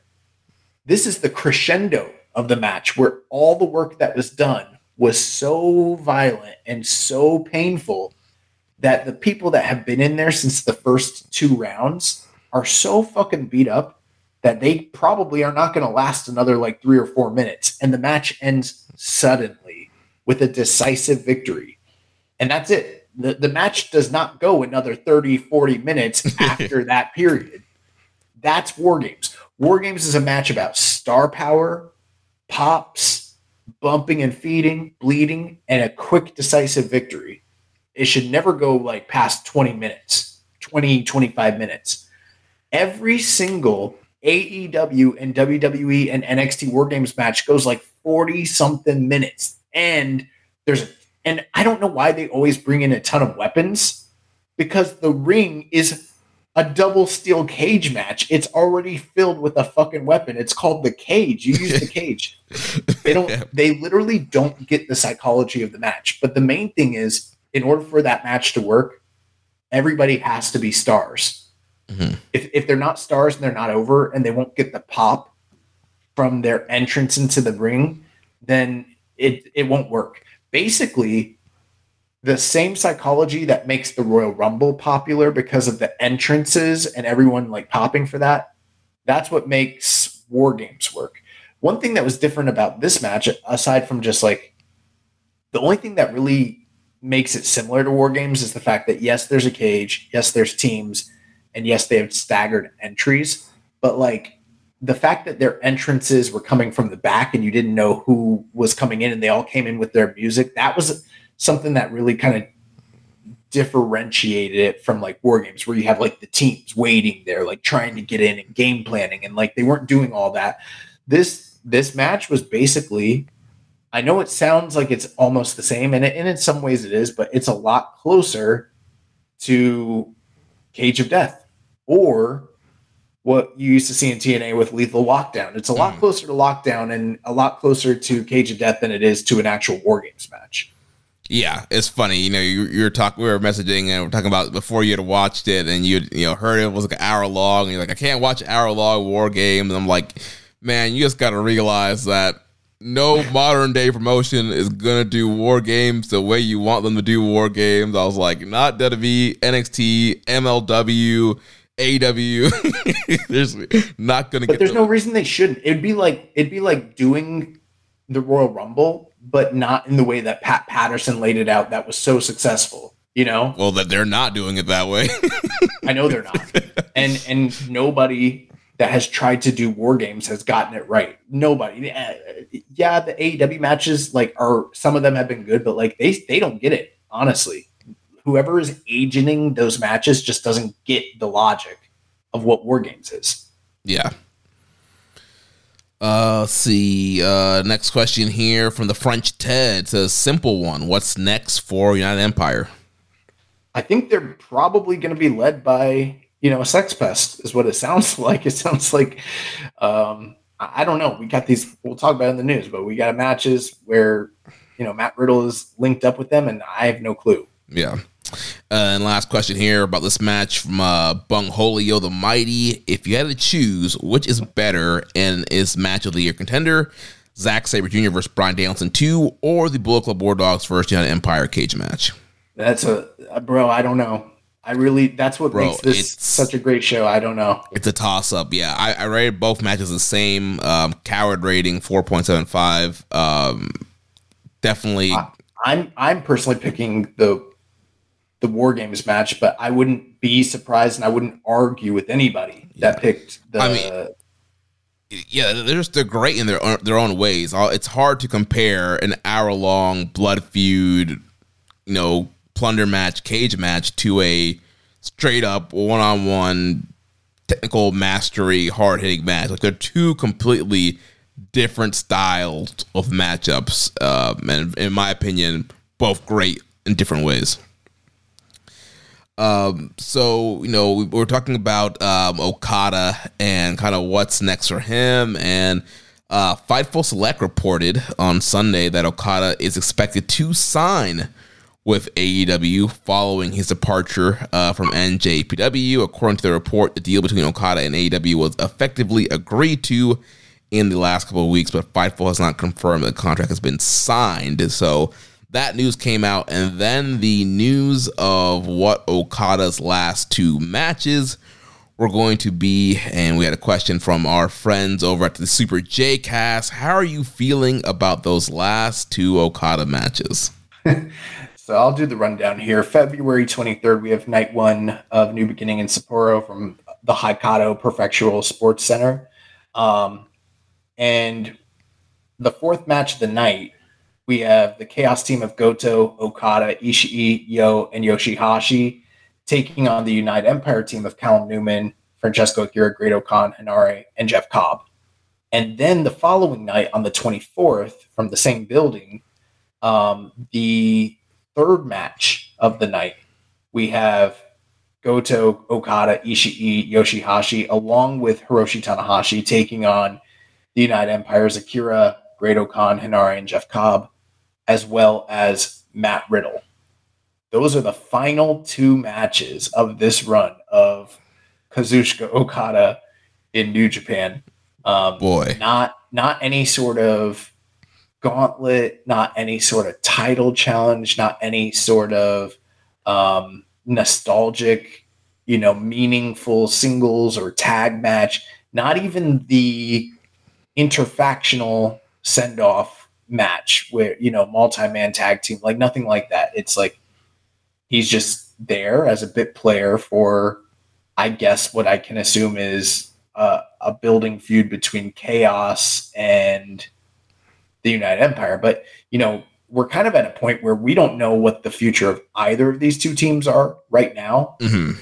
They both might be on the chopping block with them both losing their leaders and not having a strong leader waiting in the wings to sort of be that guy. So I don't know. But if anybody was in doubt about the reports of the issues with management and Okada and the way that things went down in his exit from the company, I mean, look no further. They got this man, basically third and fourth from the top on two Sapporo shows. It's weird. Yeah, I mean, at that point, why even bother making the deal? Because he had to sign these matches as a freelancer. Why even bother? Like, the Tanahashi match would have been the perfect way to send him off and be his last match. What was the point of making him do these last two matches if you're just going to stick him in a, multi-man opening card matchup? Well, it's like, maybe it's like WWE-ism, like you advertise them for the show, but then they don't tell you what match you're going to get. And then when you find out the match, fuck, like, I don't. Got your money, kid. Yeah, we got your money, kid. We already sold you the ticket. But yeah, it's weird. And I mean, there's a part of me that's like, lately there's this part of me with New Japan and their booking where I'm like, you just never know. Sometimes, not all the time, but sometimes they do something that's really different, groundbreaking, like an incredible angle. But more often than not, I'm always left disappointed because they don't do the bold, exciting, fresh thing that you might expect them to potentially do when an opportunity like this is given to them. So, on the one hand, I'm like, it could be interesting. Something interesting could be coming out of this, but you know what? It'll probably end up just being Okada hitting the Rainmaker on Callum Newman. If that, it might just be like a Road to tag match where he's like there, he's hitting Rainmakers, but then he's on the outside while whoever it is doing the finish, and he's just a non-factor into the finish. And the story, he's just there. Like, the story's not really about him. He's just the guy in the match. And it's like you said, why are we doing this? And kind of just tells me, like, I think it's a bit of like a cash grab. Like, he was advertised for the shows. He wants to honor his commitment. So he's going to make the date, but at the same time, they don't want to put him over again, and they don't want to have, and he's not willing to lose, and they don't have anything. They don't want to give him the grand send off. So that's just what we're left with, which is dramatically unsatisfying, no matter what camp you're in when it comes to the whole Okada, Exodus thing. But for the remainder of the show, going back to the 23rd, we have a Frontier Zone kickoff tag team match with Tomoya and Yano taking on Shoma Kato and Hanma. Second match of the night, singles match between Yuji Nagata and Zack Sabre Jr. Third match of the night, Oleg Boltin, Taguchi, and Hanma taking on the House of Tortures, Narita, Kanemaru, and Yujiro. We already ran through the fourth match of the night. The fifth match is the LIJ team of Bushi, Hiromu, Shingo, Naito, and Tsuji taking on all five members of Just Five Guys, which I feel like we're getting a little long in the tooth for the 5-on-5 of this series. And then the sixth match of the night, we have Mayu Iwatani versus Mina Shirakawa for the IWGP Women's title. Seventh match of the night, Desperado versus Sho for the IWGP Junior Heavyweight title. Eighth match of the night, Evil versus Umino for the Never Openweight. The semi-main event, Tanahashi versus Matt Riddle for the World Television title. And then the main event is David Finlay versus Nick Nemeth for the IWGP Global Heavyweight title. And then on the following night, we have a kickoff Frontier Zone tag match with Tomoya Yano versus Murashima and Hanma. Second match of the night, Despy, Bolton, Umino, and Makabe, as well as Yo, taking on the House of Torture team of Dick Togo, Evil, Narita, Sho, and Yujiro. We already went through the third match of the night. The fourth match is GOD versus GOD. So that's Tamatonga and Tangaloa versus El Fantasmo and Hikuleo.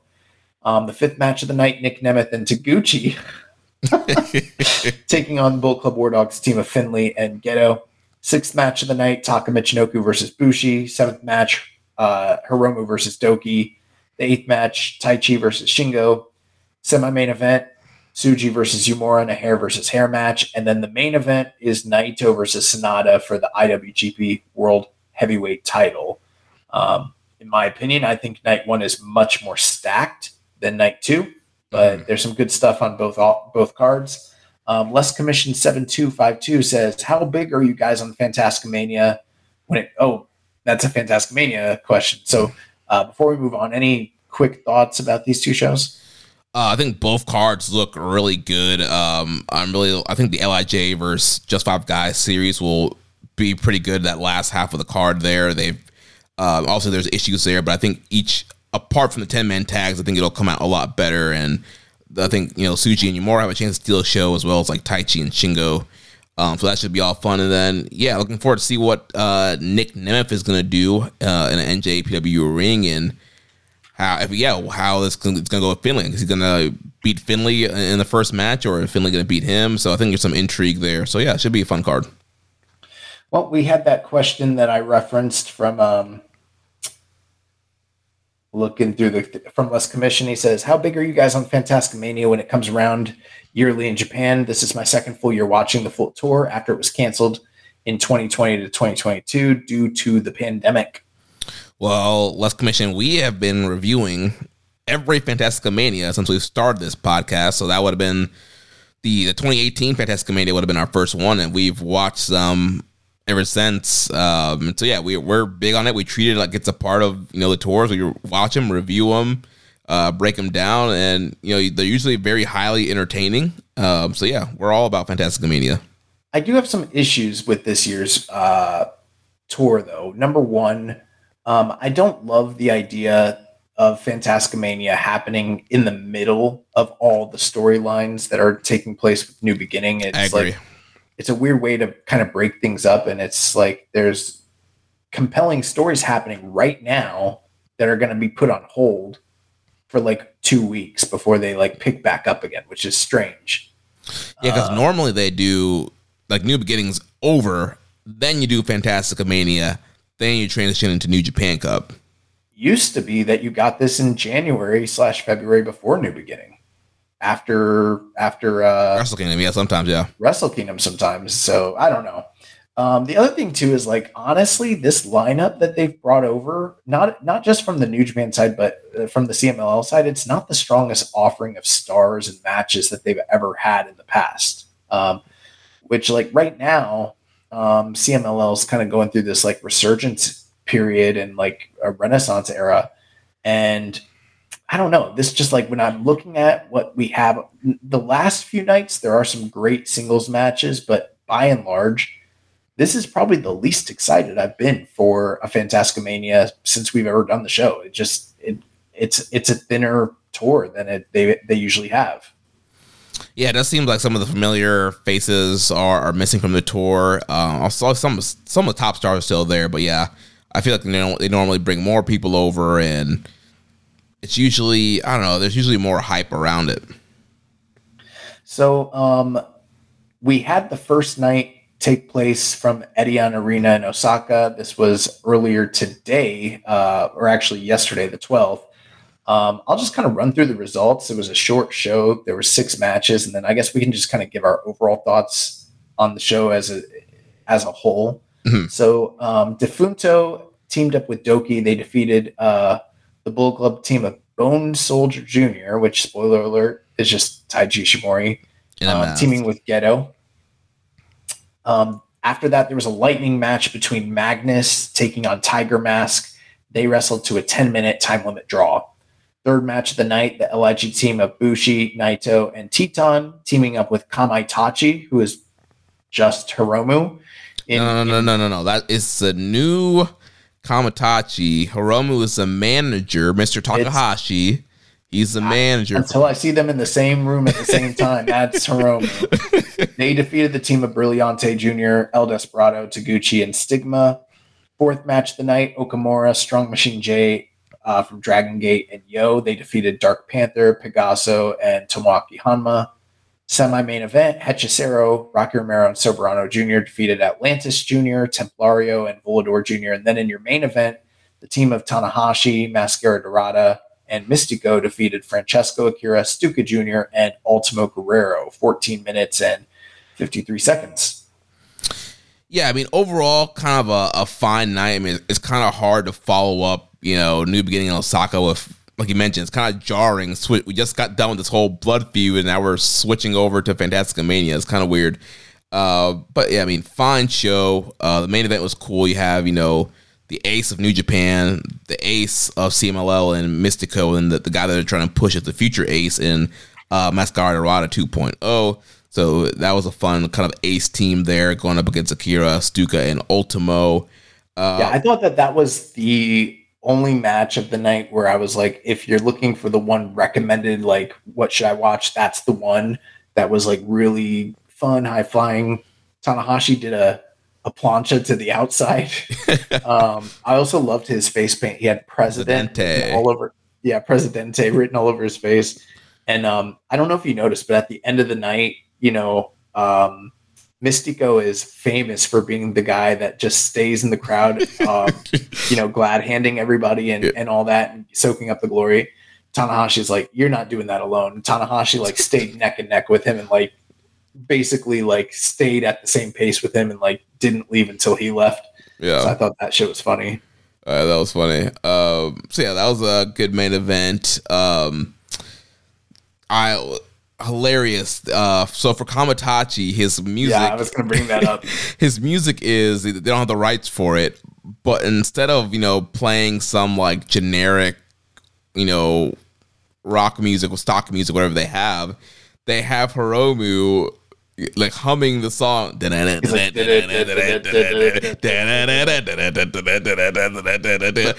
you're doing it better than he did it. Like he did it so like lazily, like like it doesn't even sound like it. And then at one point, did you listen to the whole song or not? Yeah, he's like, he takes a breath. He's like, at one point he goes. He like coughs into the fucking thing. Bro, I was so confused at first because like Walker's like talking and then like I'm hearing this noise. I'm like, where's that coming from? Do I have something on my computer that's making that noise? I'm like, what's going on? We forgot to mention that Hiroshi Tanahashi came out to High Energy. Before. Yeah, they didn't have the rights for it. But they didn't have the rights, so we couldn't hear it. Oh man, but yeah, I do like the new Kamatachi outfit. It's a lot better than what he used to wear in Mexico. But also, I don't like the idea. I don't know. I guess I was gonna say like I don't like the idea that he lost his mask and now he's wrestling with the mask again. But I guess it doesn't matter. He's Japanese. It's not real. Like whatever. But yeah. There was the controversy in the beginning of the evening. Bone Soldier Jr. for whatever reason decided to do the Hail Hitler. The Hail Hitler Nazi salute, which I don't know if you saw, but they've actually scrubbed that out of the version that's online now. Like I didn't see that. Yeah, now if you're watching it, it just like he's standing there and then it just transitions and you don't see it happen. So clearly, like someone told him, like, yeah, you shouldn't be doing this, but like. I've been watching anime for a long time and like I don't know why, but like Japanese like people, or I don't want to say Japanese people like as a monolith, but like for whatever reason in Japanese anime they have Nazi shit, all like problematic Nazi shit in anime all the time. So like I kind of get the vibe like maybe this is somewhat. It is. Somebody in our Discord put it's from some anime character he's trying to like replicate. Yeah, because I've seen it in anime over there like a lot, and I don't know. I don't know what the deal is, but yeah, maybe don't do that. And also, this isn't the first time like Nazi stuff has happened in New Japan before. Like they've had it, other times too. So yeah, the Magnus match with Tiger Mask I felt like kind of a bore. He did. Kind of wear a homage to Black Tiger, but like I don't think they needed to go the 10-minute time limit. And I feel like this is going to be the annual, on the rest of the tour, we'll see Tiger Mask and Magnus like wrestle, until like they do some blow off later on in the tour, which is fine. I don't have much more. I mean, the semi-main event was also fairly good. I didn't think it was as good as the main event, but it was not bad. This whole show, though, honestly, if you want my honest opinion, I don't think it needed to make tape. Like it felt like a real true house show that was like, I should just waited until like you're ready to do the like Corkin shows. Yeah, they could have started off with the show that's coming Friday and go from there. But it is what it is. Happened. Fine show. I would say watch anything, watch the main event, and go from there. Thought Walker did a good job on his own for what it's worth. Yeah, and he's getting those Spanish names. He had the history with the guys. It was good. Do you ever get annoyed when white people like suddenly throw on the accent when they're pronouncing stuff? Bro, I kind of do. Like I can't explain it, but like I'm like, and this is not a knock at Walker. This is just in my general life. Like say it white,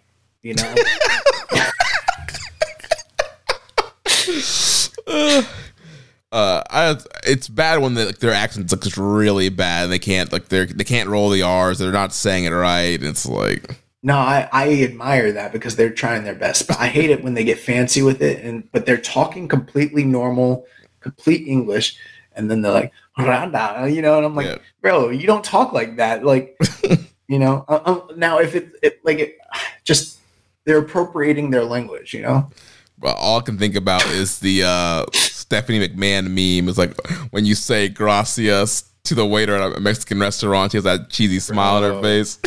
Bro, no joke. Maybe I'm telling myself, but like one time we were at Kobe and my mom was like, gracias, like to the chef. And I'm like, he's Asian. What the fuck? What are you doing? Oh man. Oh my god. Anyway, so we got Fantasticmania action coming up. There's several shows that will not be aired, but the first taped show that will be making air on February 16th, night 2, we got Tiger Mask and De Fuente taking on Sho and Kanemaru. Second match, Dark Panther and Hanma taking on Francesco Akira and Okamura. Third match of the night, Desperado and Brillante Jr. versus Kamaitachi and Tetsuya Naito. Fourth match of the night, Yo, Tanahashi, and Atlantis Jr. versus Musashi, Taguchi, and Hechicero. Fifth match of the night, Templario, Doki, Mystico versus Doki. Wait, why is Doki facing Doki? Oops. Oh my god, what a botch. Botchamania. So Templario Mystico might be wrestling with or against Doki, and Soberano Jr. and Rocky Romero are on the opposite team, either with or without Doki. So something's happening here. Hold on here. Hold on, let me pull it up. Do we really need the correction? We gotta have this accurate because somebody will correct this later. So let's. I say wrong shit on the show all the time. Nobody corrects me. It's Templario, Mascara Dorada, and Mystico against Doki, Soberano Jr., and Rocky Romero. And then the sixth match of the night, semi-main event, we have the Faction Tag Team Tournament opening round as Magnus and Volador Jr. taking on the team of Pegaso and Stigma.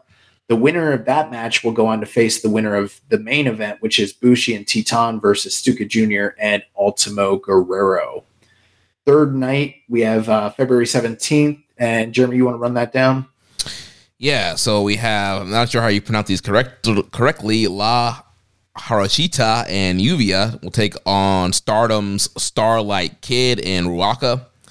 See, that's what I'm talking about. I appreciate you trying your best, but clearly doing it wrong. But, you're making the right effort. Then we'll have Naito, Tsuji, and Kamatachi taking on... Actually, Kojima's going to be out. They haven't updated that yet. Kojima has an injury. So some of it, I think Hanma will be replacing Kojima. So Hanma, Taguchi, and DeFuento. Then Tanahashi, Atlantis Jr., Dark Panther, and Yo versus Hechicero, Okamura, Sho, and Kanemaru. Soberano Jr. and Brillante Jr. taking on Doki and Templario. Then we'll have Mystico, Mascara Dorada, and Francesco Akira versus Rocky Romero, El Desperado, and Tiger Mask. And then the semi-main event will be the third place playoff in the Faction Tag Team Tournament. So the two losers from the previous night will face off, and then the main event will be the winners of those two matches facing off to determine the Faction Tag Team Tournament winner. February 18th, we've got night 4 from Cork and Hall. Tanahashi, whoever's replacing Kojima and Pegaso will take on Hanma, Tiger Mask, and Yo. Second match of the night, Naito, Tsuji, Kamaitachi, and Bushi taking on Sho, Kanemaru, Takahashi, and Magnus. Third match of the night, we have a challenge match between Titan and Brillante Jr. Fourth match of the night, Atlantis Jr., Dark Panther, and Musashi versus Hechicero, Okamura, and Doki. Fifth match of the night, the Black Cat Memorial match as Mystico, Mascara Dorada, El Desperado, and Stigma take on the team of Ultimo Guerrero, Stuka Jr., Francesco Akira, and DeFuento.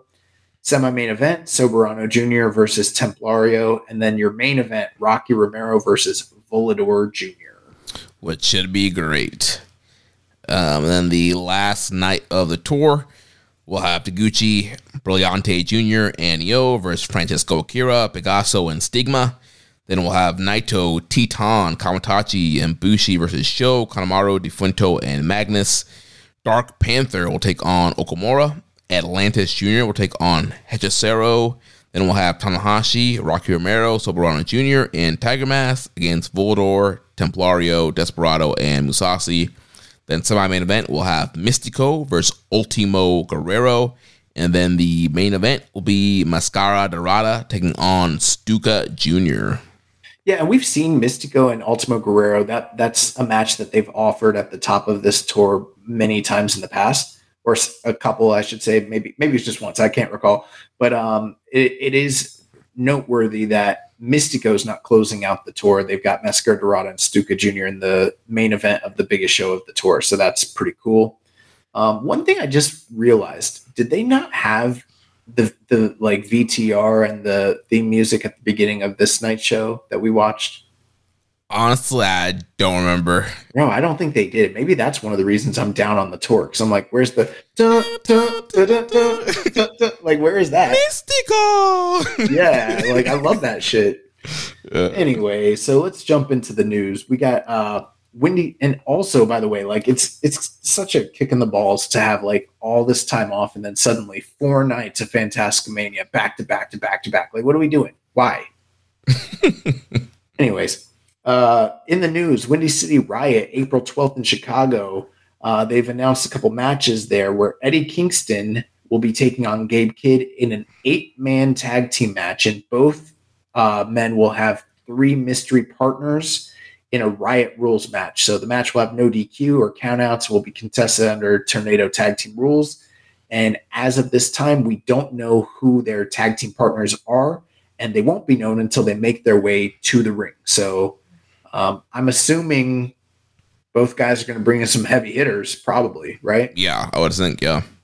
They've also announced the GOD 2.0, Tomohiro Ishii, Ren Narita, and Jungle Boy Jack Perry as new talents that are being announced for that show. I believe that they did put more tickets on sale. They've done pretty well, but they haven't sold out the top end tickets like they did for the first 2 sales that they had. So we're going to be at that show. So I'm assuming we're probably going to do some sort of meetup or grab a drink or something while we're there. So we'll figure it out. But, if you're in the area, you should probably go to that show. It's going to be awesome. Mm-hmm.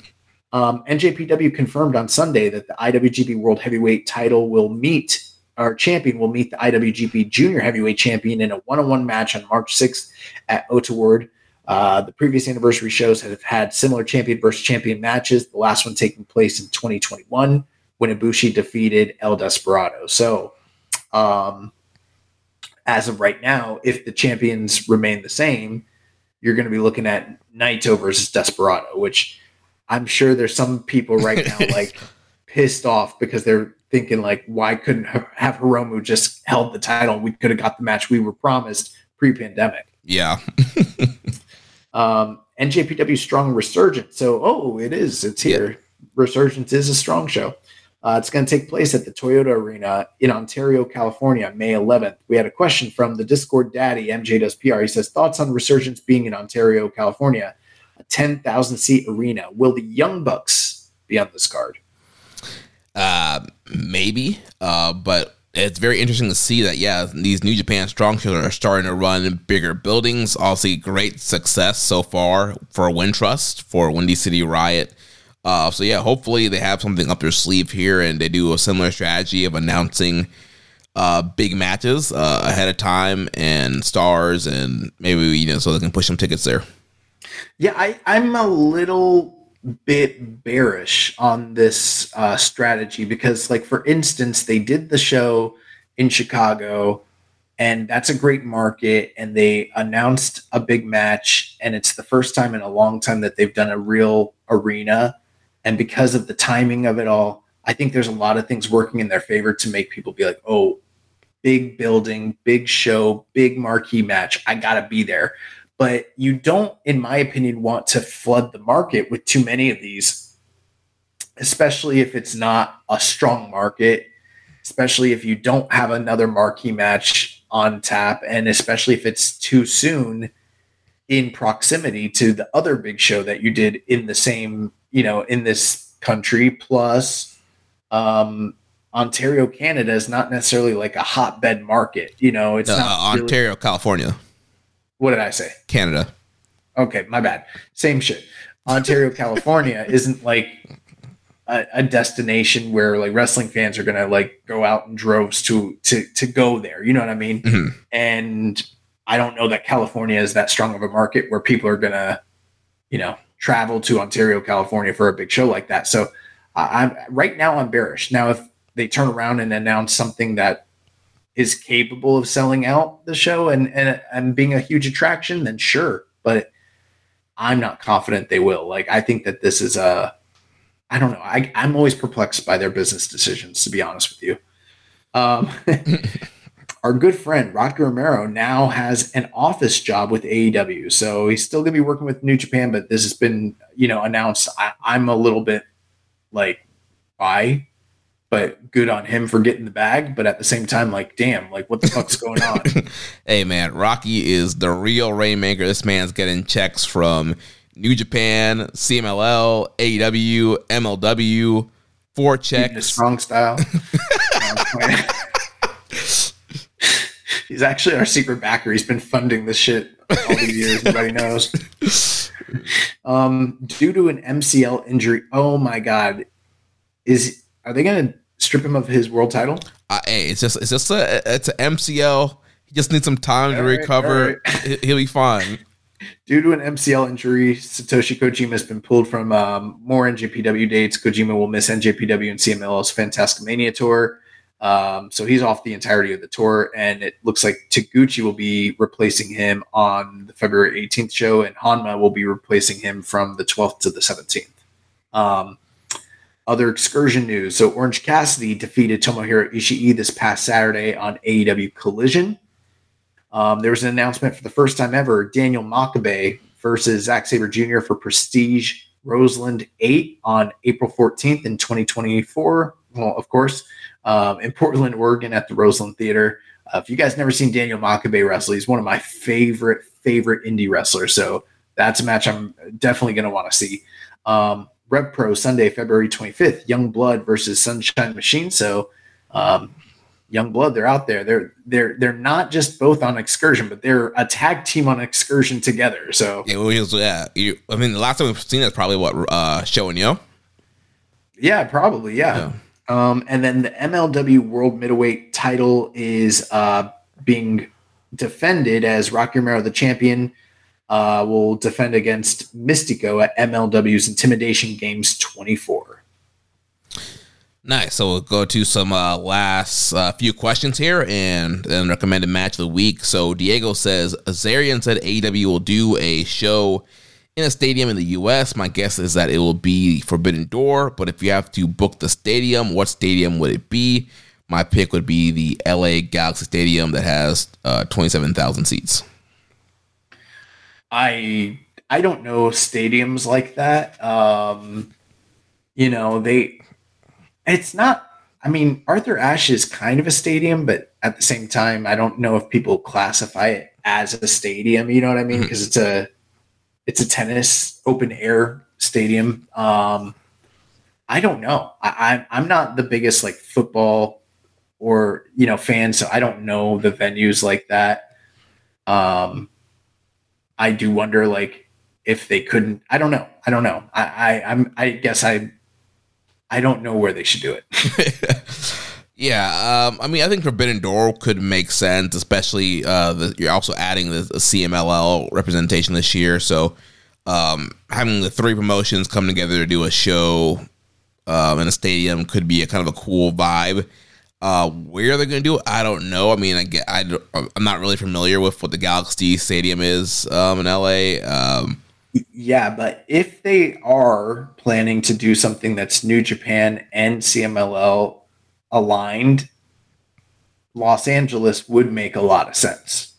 Yeah, for both companies, because we know how much New Japan they always they just got to cross the ocean and they're right there, and that's kind of been their MO. So I could see that actually being realistic, but I don't know. Part of me is like, I want to say like a stadium in Chicago, and I know that there's like Wrigley Field and there's like Soldier Field, but I don't know. Like, I can't imagine right now them doing like a football stadium. I think that's too big. Yeah. That's why probably that he's saying LA Galaxy. I'm assuming that's like a MLW, not MLW, MLS. Like an MLS stadium, probably. Yeah, the soccer team. Jace K 2002 says, somebody might have asked us already, but with Okada silhouette front and center of your logo, will you be changing it? Nope. Maybe one day, not right now. Yeah, we're keeping Okada for now. We spend money on this shit. Here's what we will do.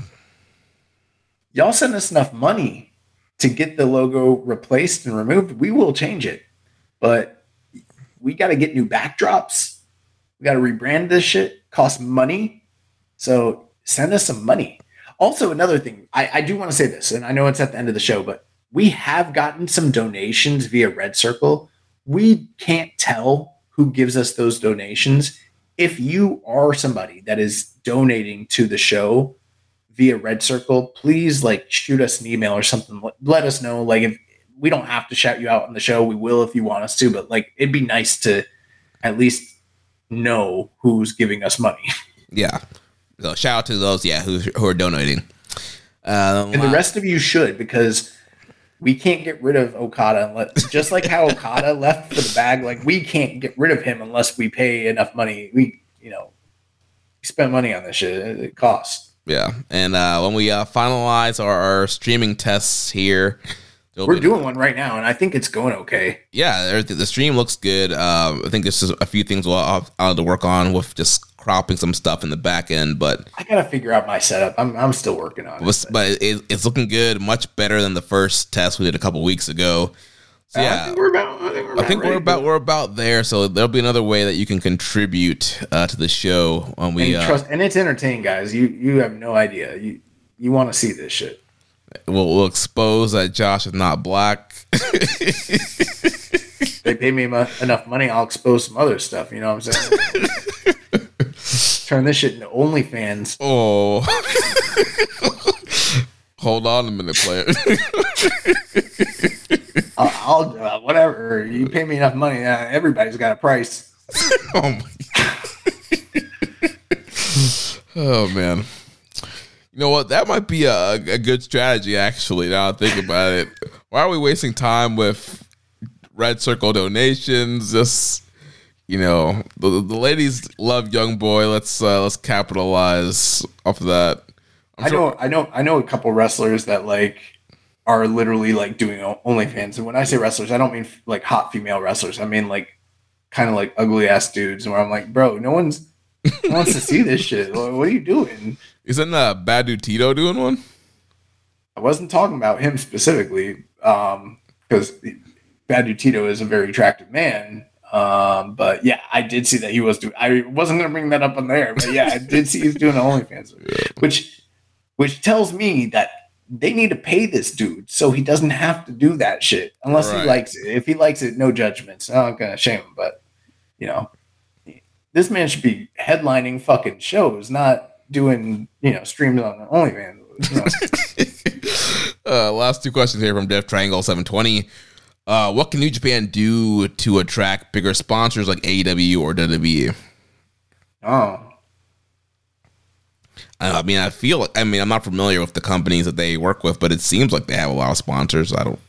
I'm worried about Bushiroad and them not being able to fucking make money on games, and how that's resulting in us losing talent to AEW and just getting fucked over. So yeah. How about Bushiroad figure their shit out when it comes to video games? How about that? Mm-hmm. His last question: if you had to book New Japan for March, what would you do? I'm not going to book the whole company. No, I'm not booking the company. I'm not doing it. I mean, March is New Japan Cup. I'd probably lean towards Zack Sabre winning again, putting the title on, having him beat Naito for the title of Sakura Genesis. That's probably what I would do. Nice. So that wraps up the questions. A recommended match of the week. I believe when we left off, we recommended. So you had recommended to me to watch Bryan Danielson versus Yuji Nagata from the January 27th episode of AEW Collision. And I had recommended the January 14th match between Josh Alexander and Will Ospreay from TNA Impact episode 1017. Gotcha. So what did you think about Nagata Danielson? So I watched that once and was distracted and was not super impressed. And I was like, I need to rewatch this. I didn't pay attention. So I watched it again today. And I really loved it. I thought this was... It's not a match where I'd be like, this was a match of the year contender or anything like that. But for what it was, which was a really, really cool, really awesome, like old school psychology filled television match, this was an excellent, excellent television match. They told a great story, like Nagata being the old master and, you know, just kind of fucking up Bryan Danielson's arm, especially since he'd already had the injury kind of going back, plus the fact that, you know, Nagata has all of these arm focused submission maneuvers. And then, you know, Danielson just being a very giving performer. We've seen in several of these matches recently where like he beats the guys, but he makes them look like $1 million. He made Nagata, who is, you know, admittedly great, but he really like let Nagata shine in this match and very hard hitting. Just an old school psychology remind me of like a lot of 90s Puroresu matches, and both guys working different body parts and, you know, striking each other hard. And then ultimately at the end, like Danielson hits him with the Baisaku knee and, you know, beats him 1, 2, 3. Nigel McGuinness being the biggest hater ever on commentary. Clem Digger Danielson. Yeah. He's like, this man Nagata's actually had MMA fights. The closest thing that Danielson's ever had to an MMA fight is getting his hair braided. Yeah. And then at one point he got put in the Nagata lock, and Danielson had to escape for the ropes. And he was like, the real greatest technical wrestler in the world wouldn't have to escape via rope break. He's like, they would have reversed it. So yeah, it was a great match. Very, very fun. And, yeah, I mean, I would definitely say, like, if you haven't seen it, you should watch it. I don't think it's a high-end, like, excursion match of the year contender, but for what it was, you know, a nice TV match. It wasn't really set up. It wasn't even the main event of that night's show. Right, yeah. It was a match that kind of helped Bryan get ready for the Sabre match. Yep, correct. Yeah, so good stuff. Yeah, I watched it today, too. Yeah, it was really, really good TV match. And then another match, which is also a TV match, but this was not a TV match in the same way that was a TV match. Like Josh Alexander versus Will Ospreay, the rematch. Like, honestly, I'll be honest. I watched the match they had last year, and we had put it on the excursion list, but I hadn't seen it when we did that. And after I watched it, I was kind of regretting. I was like, it's really good, but it was probably, in my opinion, not deserving to be on that list. It was like it was close to being cut in general, but like I was like, it's really good, but it probably shouldn't be there. This match blew that match away, and it built upon it in so many ways. And it was everything that I thought the first match could have been and more. And I think it's got a real arguable, it might be the best singles match in TNA history. Yeah, it definitely will be up there. It was really, really great. And like you mentioned, they built up callbacks from the first match, and also, you know, Will's always wanted to wrestle in TNA. That's what he, you know, kind of watched growing up. So, you know, he was pulling out some like AJ Styles stuff as well. And it was almost like a kind of a AJ Styles kind of Kurt Angle style matchup in a way, similar some of the spots and similar styles. So, yeah, this was a really, really great match. Yeah, they worked together like at such a high level, and the reversals, and there was an incredible table spot, and they let the match continue, and they went. They like really, really went. And I know it wasn't worked in front of a live television audience, like this was taped, but like basically they did a pay-per-view main event and then just aired it on television. So I mean, anybody that, if you haven't seen that show, it's actually available. The match is available for free on YouTube. So there's no reason, if you haven't seen it, that you shouldn't see it. But like, I also think they've uploaded it to NJPW World, I think, also. Oh, okay. Awesome. Yeah. It's probably in better quality on YouTube, but it was outstanding. It really, really was. And then Josh Alexander picked up the 1-2-3. He needed the win in storyline because he hadn't really lost like back-to-back losses like he just recently had in years, and like a third, definitive loss to Ospreay would have just been disastrous for his character and his career. And so, like, again, here's Ospreay doing business on the way out. I hear people say like this doesn't happen, that people don't put people over on the way out anymore, but like, this man's going out of his way to lose big matches in the companies, and we know that he's about to go to Rev Pro and lose to fucking Oku. Yeah, to Michael Oku. Dave went 5.5 on this. I don't think I'm 5.5 on it, but I'm easy 4.5, and I think it's an easy early consideration for excursion match of the year. Yeah, I'm 4.5 also. Yeah, like just incredible, and you really need to see it. And I don't want the show to go too much longer, so I'm not gonna do a full recap on the match. But I'm telling you, you need to see Josh Alexander versus Will Ospreay too. It's outstanding. Yes, I liked it a lot better than Will Ospreay's match with Mike Bailey from the year prior. Yeah. Well, that's going to wrap things up. Actually, do you have a recommended match for us for this week? Yeah, you know what? Let's do the Rev Pro match from a couple months back between Will Ospreay and Gabe Kidd. Oh, yeah. I forgot about that match. Yeah, that'll be good. Gotta watch this shit. Yeah. I don't have anything, so I guess we'll just do that for now, and then we'll come back next week and review that. So that's going to wrap the show up for us here this week. Next week, we'll be back to review Fantastica Mania and do our predictions for New Beginning in Sapporo. If you enjoyed today's show, please consider making a donation by visiting socialsuplex.com/donate and click on the donate button under the Keeping It Strong Style logo. Make sure to connect with us on social media. On X, you can follow us at KI Strong Style, at Social Suplex, and at Jeremy L. Donovan. On Facebook, follow us at facebook.com/Suplex and the Wrestling Squared Circle Facebook group. On Reddit, I am the Pro Black Guy, and Josh is Keeping It Strong Style. You can join our Social Suplex Discord server to interact with us and other wrestling fans. You can email me, Jeremy, at socialsuplex.com. Check out all the other shows that we have here on the Social Suplex Podcast Network. One Nation Radio, hosted by Rich Latta and James Boyd. All Things Elite, hosted by Floyd Johnson Jr. and Austin Sumowitz. Imp's WWE Adventure with the Implications of Matthew Mayer. Wrestling Art with Chris Things. Tunnel Talk with Ali and Leah. And the Trish and Sarah Wrestling Podcast. Don't forget to subscribe and leave a rating and review.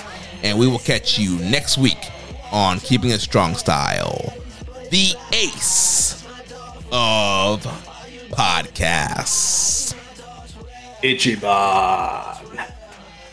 Thank you for listening to Keepin' It Strong Style. We'll see you next time.